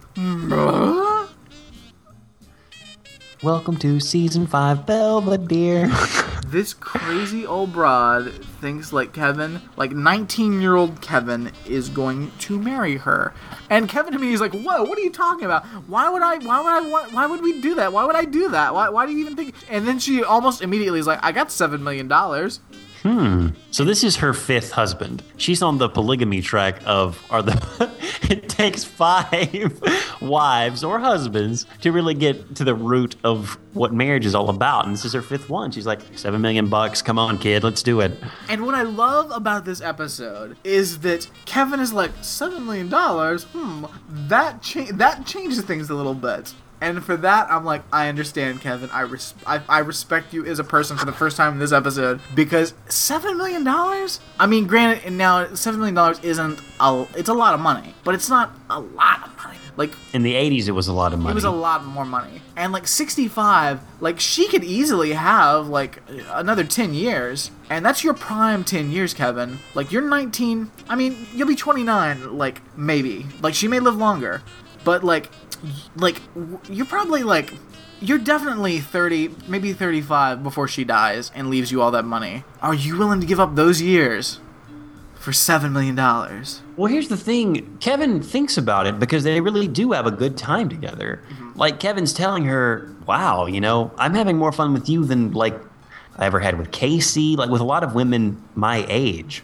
So he likes her in that respect. Is he sexually attracted to her? I don't know, because he's actually considering it. Because $7 million would not be enough. Would not be enough for me. If I was in Kevin's situation to get married to anyone, I'd be like, no, that's stupid. I've known you for a week. What's the amount of years? What's the amount of money you would be willing to give up those years to be married to an old broad? I don't know. How many years are we giving up? If I knew that going in, I would be able to answer that better. Let's say you're giving up 10 years. A decade? Yeah. Well, I don't even know what it would mean to be with a woman like that. Would I be able to, like, I'm assuming neither of us would have to work, so we're basically just doing the things we want to do. Right. Is she clingy? Is she not? Do I have time to myself? Do I have a lot of time to myself? Are children involved? What's the social stigma? Well, social I stigma. I would say as of right now, no. There's no amount of money someone could pay me to do that. I can't put a qualifier on it. I'm not going to do that. I could definitely do that. Definitely. I know you can do it, friend, because we've talked about you doing it before. Definitely. What's the number? What's your number? Carl's out there listening. This is Brad's number if you want to play matchmaker. All right. Well, okay. Now, let's see. Now, I feel like a base of 3.5 million is what I figured is the amount of money that you can get through your life. If you have that money and you don't do anything smart with it, you don't invest it well, you just have 3.5 million sitting in a bank, is the amount of money you can live off of for the rest of your life. So that's 3.5 million. Now you got to figure in there's going to be like taxes and things you're going to have to pay stuff off. Who knows like what kind of property she has you're going to have to deal with. There may be some like legal issues. Who knows? So I think you're already on top. You got to double it immediately. So 7 million. That's where we start. And then I'm like, $7 million though is $7 million, which is what Kevin's being offered here. Is that enough for 10 years? I'm like 10 years. Like I'm gonna spend holidays with this person. Like we'll probably do something separately, but like I still day in day out I'm seeing her every day. Like I gotta make it work for 10 years. Also, as she gets older, I'm probably gonna have to like help take care of her. Like and that's gonna get gross. Like we're gonna have to like hire like an in-home nurse at some point, or like she's gonna have to go and like stay at a nursing home or something. But we're so rich that's probably not gonna happen. There's probably contracts on the table for that. First of all, I need something in writing that like if you get to the point where you can't take care of yourself, I can't take care of you like that. Like at that point, you have to go to some kind of super rich assisted living facility. I cannot clean up after you and wash you. Like I can't. Guys, do that. I think that it's awesome that Brad has thought about this to such a level that he's thought that okay, look, I've thought a lot about this. I'm writing in a clause into the contract. I'm not taking care of you in your older age. Like Brad has thought about that. He's thought about it this much. Can't do it. Just so you know, $7 million then is $13.3 million now. 13.3. The thing is, you're losing the 10 years. Like you're losing. That's a decade. You're like you got to really like, but you don't have to work, so you're also getting a lot of free time. There you go. I mean, it basically becomes your job at that point, right. 24/7, which is fine. I mean, that's what most relationships, I guess, eventually. I mean, You're getting paid to do that. You're also going to be living very comfortably, and assuming they leave all the money to you, I think it's actually probably a good deal if you have a Kevin situation where you actually really enjoy the time you spend with this person. And who's to say you can't work in some sort of other kind of romantic interest thing? Like, it doesn't have to be monogamous, maybe unless they want it. But you could work in some poly stuff going on. And you have your chicks, you have your mistresses on the side, your bank. Okay. I mean, so why 10 years, would you not? 10 years, 13 million. That's 1.3 million a year. I feel like that's a lot. That's more money than most people will ever make in their lives. Absolutely. So I mean, take that into account. 10 years, but then after that decade, you have whatever you want to do. $21 million. That's my number. 21 million. Yeah. That's the number, ladies. I'll negotiate if you've got some terms you want to discuss. We can talk about it. But it's got to be $21 million, and I cannot be responsible to take care of you once you become unable to take care of yourself. Like if you want to like set some money aside and like do that, have somebody to take care of that. You want to put that into paperwork, fine. But I can't. Will not. There you go. Ladies, rich ladies.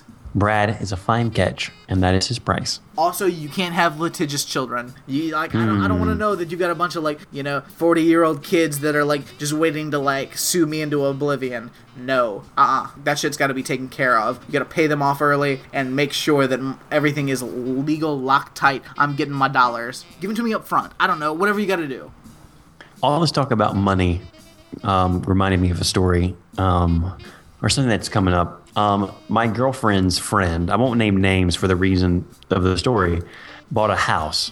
Now, the person that they bought the house from the original owners. So this has only been owned by 3 people.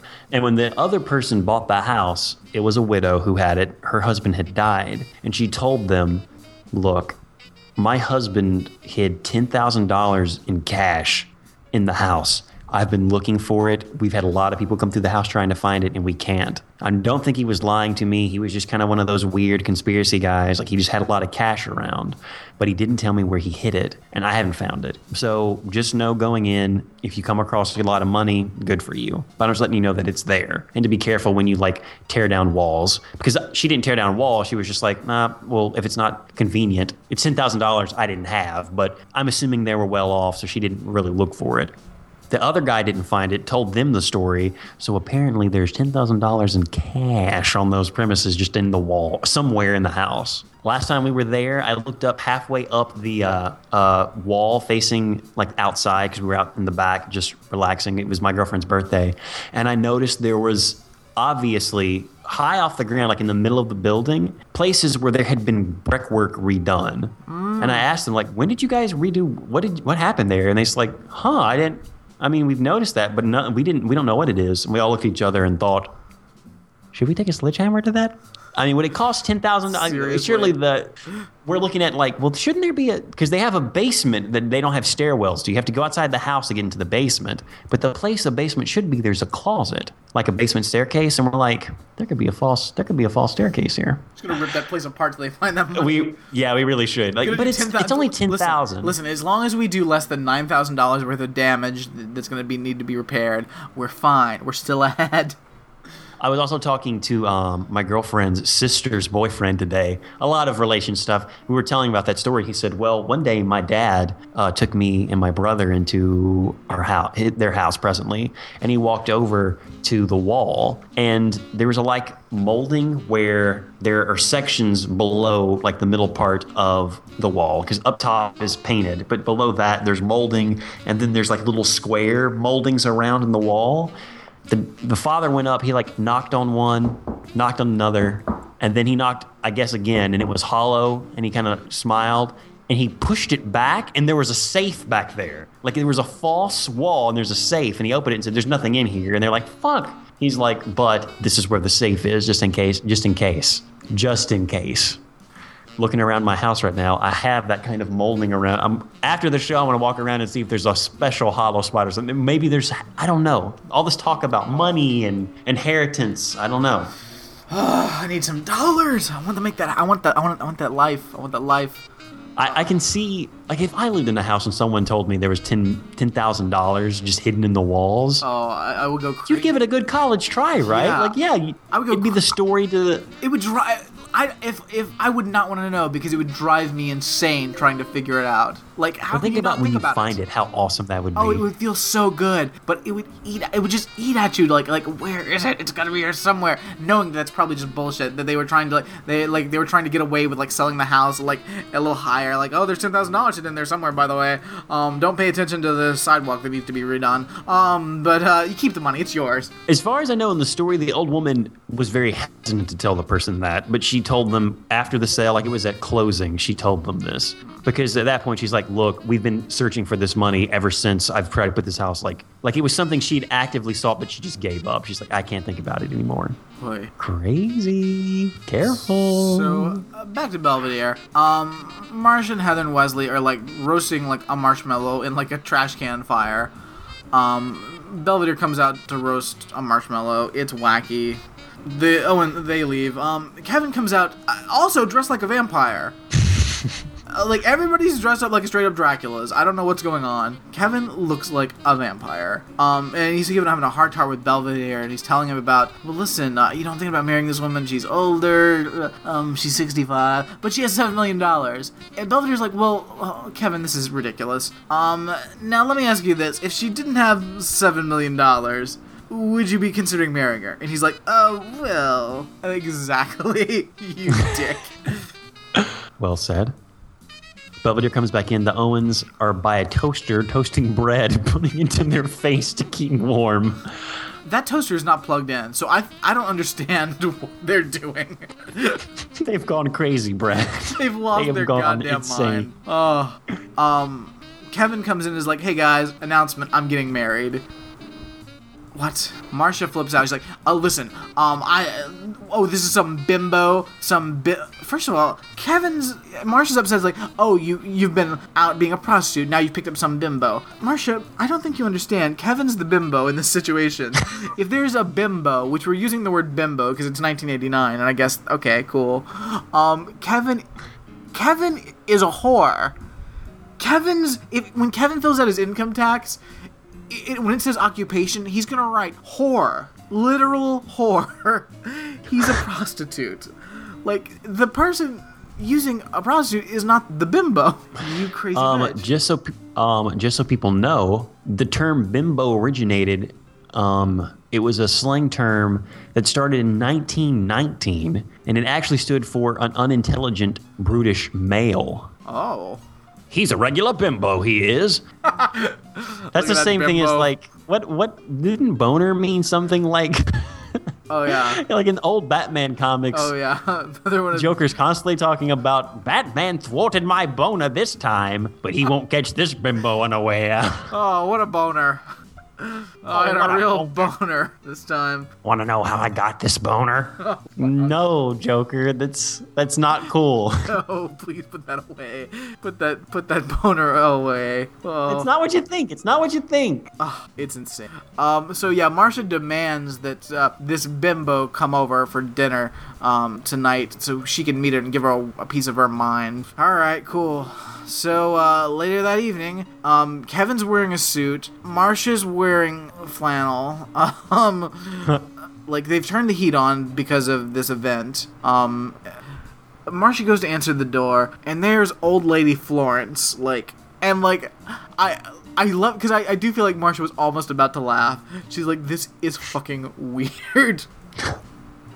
I'd like to think they didn't tell the actors. They just told them what the story was, and when they opened the door, Marcia didn't know about it. Like, she opened the door and saw an old person and thought, season 5. Yeah. Like, they did 2 takes. Oh, wait. So Marsha pulls Kevin in the kitchen. Like, we need to talk. And yeah, they go and they have a little chat. And Marsha's like, "What's the fucking? All right, just explain, because I don't understand at all." And Kevin's like, "Oh, she's really nice. She's really nice. So there may be another thing, but whatever." He basically says, "Look, mother, money is an issue for me. She has $7 million. She's good enough, and she's as good. Let's be honest. She's as good as I'm going to do in the pit. Let's be honest. And for $7 million, what am I going to do that's that good in the time that she's still alive?" Kevin is like so been beaten down. Kevin is like, what happened to when he was like really good at like being a nurse? Like. And he's like, "Oh, I found my calling. I found something I'm good at." Because like Kevin is just like, I'm a B student. I'm not good at anything. I'm dumb. I'm in the pit. I'm useless. My life has no meaning. Like, she has $7 million. How am I ever going to accomplish anything near that good? And it's like, you got a point, Kevin. You're kind of like, you got no prospects. See, that's the thing. That's the sobering reality that comes in the middle of nowhere in this episode. Because $13 million is a lot of money. Yeah, and Kevin has no prospects. Yeah. And no ambition. Who cares if she's old? He's having a good time. He likes her. Yeah. He likes hanging out with her. Like, it's not a bad call, Kevin. Like, 10 years of Kevin's life? Maybe. I will say 19, though. That's the one thing. He's 19. He's too young to, like, throw... You can't throw away 19 to 29. Like, those years... Like, he's gonna change... He's gonna be 3 different people during that time period. Yeah. Like, you can't, like... It's just a bad call. If he was 28, oh yeah, sure, definitely, in a heartbeat. Why not? Your 30s back then, the 30s weren't that great. I mean, 26. Come on. 26. If you want to make that decision, fine. 22. No, I'm kidding. 26 is probably the lowest. Because I feel like 20. Like after 25, you're kind of like settled to a point.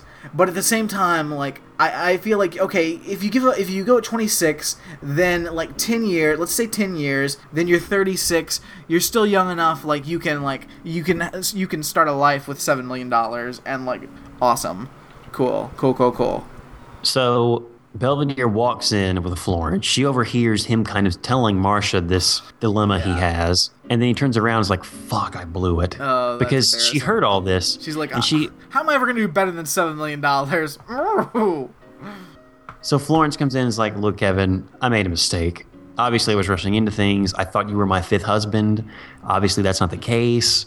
Look, it's cool." And Kevin's like, "You know what? Yeah, maybe we rushed into this, but we can still hang out, right?" She says, "Yeah, whenever this one dude comes to town again, I'll buy you a ticket. You can come out with me." He's like, "Yeah, that'll be great."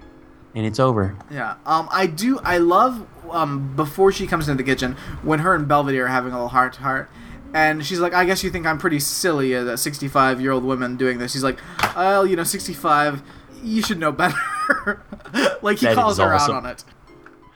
But then, as she's leaving, and they've decided to remain friends, but not really friends, because you can't really remain friends with people like this. You can't remain friends with your prostitute that almost married you for your money.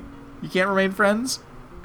Yeah, that's not gonna. I don't know if that's gonna. As they're leaving, she says, "By the way, how old is that butler of yours? What's his name? Lynn Berlin. I knew one of those once." Yeah. Okay. Oh, goodbye, Florence. Goodbye forever. What if she died the next day? What if she died the next day? Oh. I wish you was. That would be so awesome. So that's the end of that. Next scene. Just then Marsha would give. Well, go ahead. No, go for it. Nah, we're running late anyway. All right. Next scene. It's all you. Next scene, the Owens are fighting. They're super cold. They're miserable. Marsha rushes in with this month's utilities, and they're $3 more than they were last month. How the hell is this possible? Also, George has apparently been in Russia for a month. Yeah, because they're getting the next bill, so George is in Russia for a month. Plus, he hasn't come back yet. George may be dead in Russia. Also, Marsha's coat and hat and gloves are terrible. She's a contender, but I don't think she's gonna win. Because they're like, well, how could this happen? We gotta talk to Mr. Belvedere. Cut up to Mr. Belvedere in his room. He's got a heat lamp going. He's got tropical music playing. He's got a parrot. He's drinking a Mai Tai, and he's got a fan blowing on him because he's got the heat on, but up so high that he has to have a fan running. And he's got a little buffet going. He's running all of the electronics. and he's made his room into a tropical hideout. And he's wearing what must be the worst outfit ever. He's like, it's like a yellow, I'm gonna say tropical shirt with matching shorts. And like high white socks. And he looks like a nightmare. And sandals with those socks. With those knee socks. Ugh. They open the door, they see him. Belvedere has his, "Oh, you got me" look on his face. Because I guess he's hidden this from them for a month. Yeah. His private oasis. Where are his ladies? Where is his bikini brigade? Good question. Maybe they took the seal out for a walk.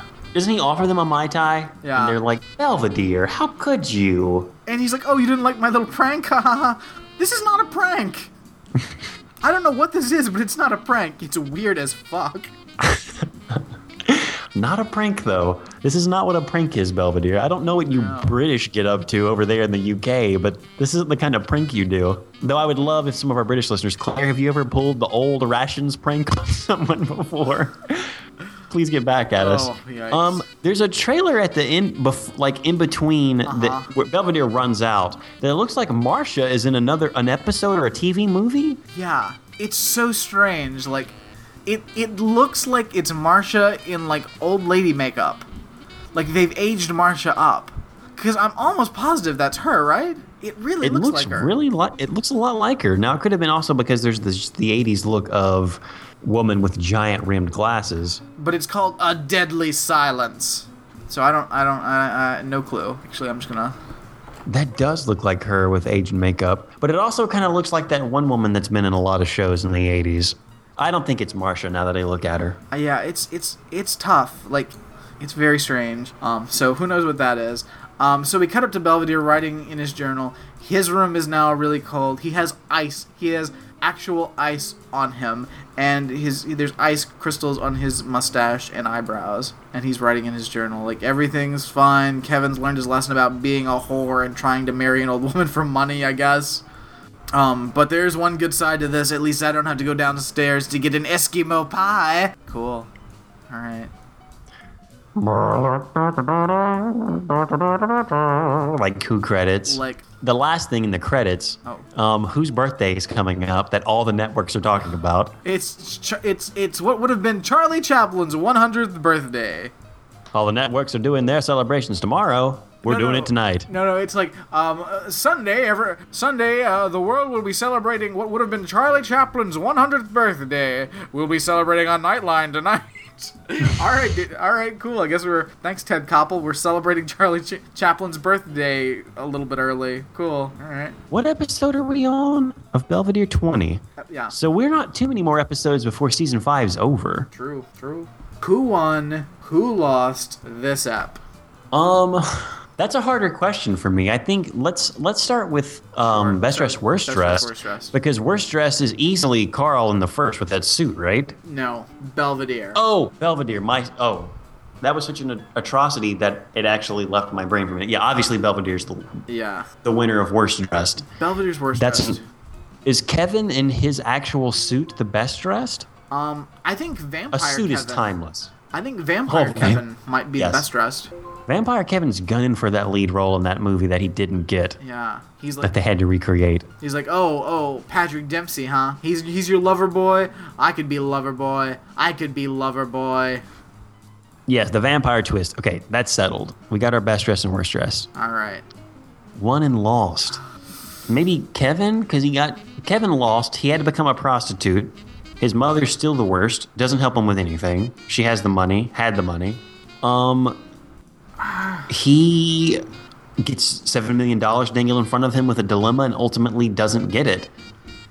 Yeah, but he had to learn a tough lesson.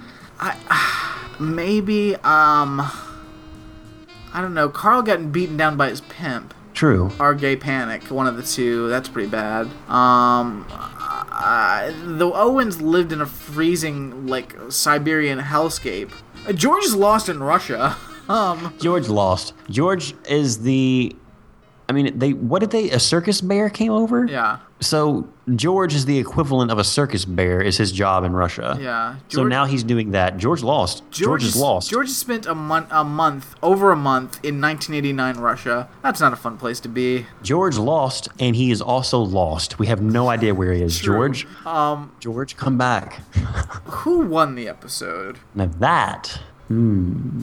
Florence got to date a young guy and only had to pay once, and she won a dance contest. Huh. She got free prostitute for many weeks. A free non-sex prostitute. I think that makes a winner. She made a friend. Yeah. There you go. She got engaged and then didn't get married, but that engagement itself was bullshit. Yeah. Belvedere could have won because he used the ration tickets to get what he wants in his secluded island hideaway, but in the end, he had to shiver cold. They made his room an icebox, so he can't win. All of Florence's friends think that she's like fucking this young dude now. So she's got some real cachet over at the Steel Magnolias hair salon. True. I say she wins. All right, she wins. That easy. George lost, she won. Belvedere's worst dressed, Vampire Kevin's best dressed. Well, we did it. That's Escort, guys. Quite nap. Guys, thank you so much for listening to Ramjack. We appreciate it. We love to hear from you. We love doing the show. Brad, I know we have voicemails this week, right? Or do we not? We do indeed. Tell us what you've been up to. That phone number for Ramjack is 979-476-9877 or 979-GROW-UP-7. Indeed. And Brad, you've got some of the voicemails queued up for us? Hey guys, it's Terry. All right, I got a situation for you. All right, I'm cruising in my car. I happen to notice the back feels a little loose. So I pull into a gas station. I realize I got a tire that's low, so I'm going to put some air into it. Had to wait for somebody else to go, which is fine. Yeah, there's other people in the world. Then, I don't know what it was, but it was a much higher class car than mine. Pulls up next to me, and if the woman would have said, can you help me? Just asking, would you mind? I probably would have put the air in her tire for her. But, I still had mine to put in. I was ready to go. But she says, obviously I have somewhere more important to go than you do. So could you let me put the air in my tire so I can leave? I promptly looked away from her and began to fill the air in the tire of my car. Nice. Did I do the right thing here? Yes. I think I did. What do you think, Ada? Alex, unmute yourself. Without a doubt, you did the right thing. Yeah. Fuck that bitch. How the audacity? Obviously, I have more important places to be than you. So if you don't mind, immediately I would have just smiled and be like, nope. I don't care what you're about to ask me. Yeah. Don't care. Grow up and shut up. Go fuck yourself. No. Last night, I was taking a walk, and this woman whom seemed to be put together woman just looked like the most middle class white woman in the world. She came up to me, and it was I don't know what was going on, but she was begging for money. But the way she asked for it, was there was a level of entitlement to the way she asked me for. She's like, she was like, let me see if I can even try to recreate this. Can you give me $2? It was so direct and specific, but it was demanding. It wasn't like hey, listen, I have an issue, a car broke down, or a bullshit fake excuse, or hey, I need money for bus fare, I lost my bus pass, could you lend me $2? It was I need $2. Could you give me $2? And I don't know what this is for, but I was the amount of entitlement she just in her tone of voice. I was no, and I just kept walking. Normally, if somebody asked me for money, I sorry, don't have anything on me. But there was so much I'm a middle class white woman. I don't look like a poor street person. You need to give me $2. That was just the air I got from her, and I just was no, and I kept walking. Didn't even stop. Didn't ask. She may have had she may have been stranded. She may have had a real problem.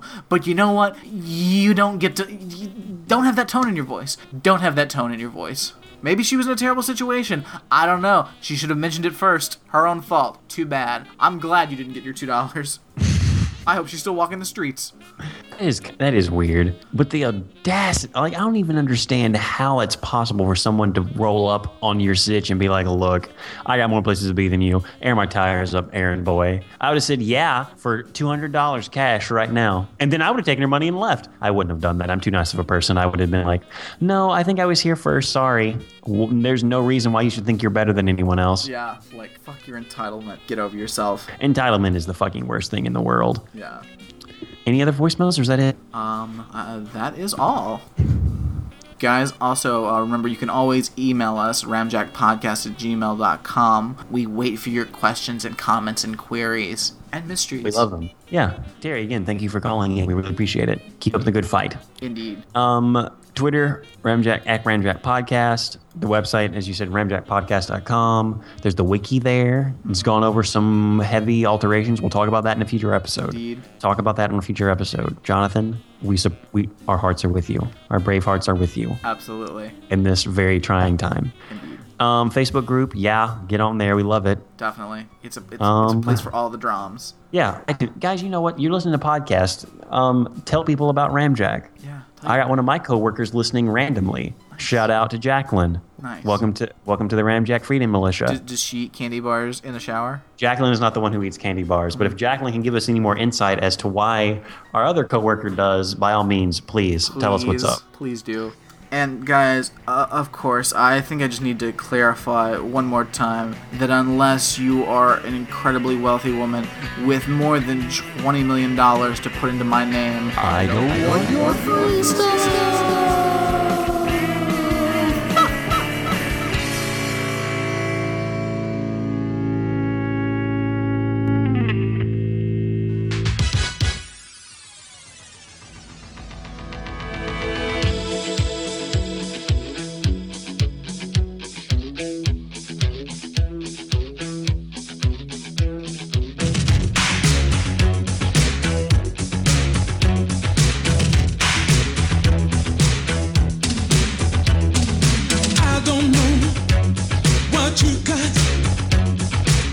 With my emotions, I want you so much, darling. I wanna hold you near, wanna whisper sweet and tender in your ear. Can't stand the thought of you with somebody else. Gotta have your love, gotta have it all to myself. I say yeah, yeah, yeah, yeah. I wanna be your lover. Wanna be your lover, lover, lover boy. Lover, lover, yeah. Wanna be your lover, lover, lover boy.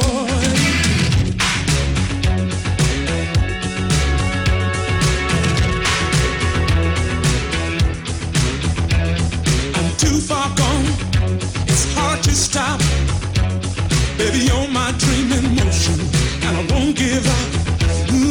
Teasing me with your fire, fingers on the trigger. You're the one I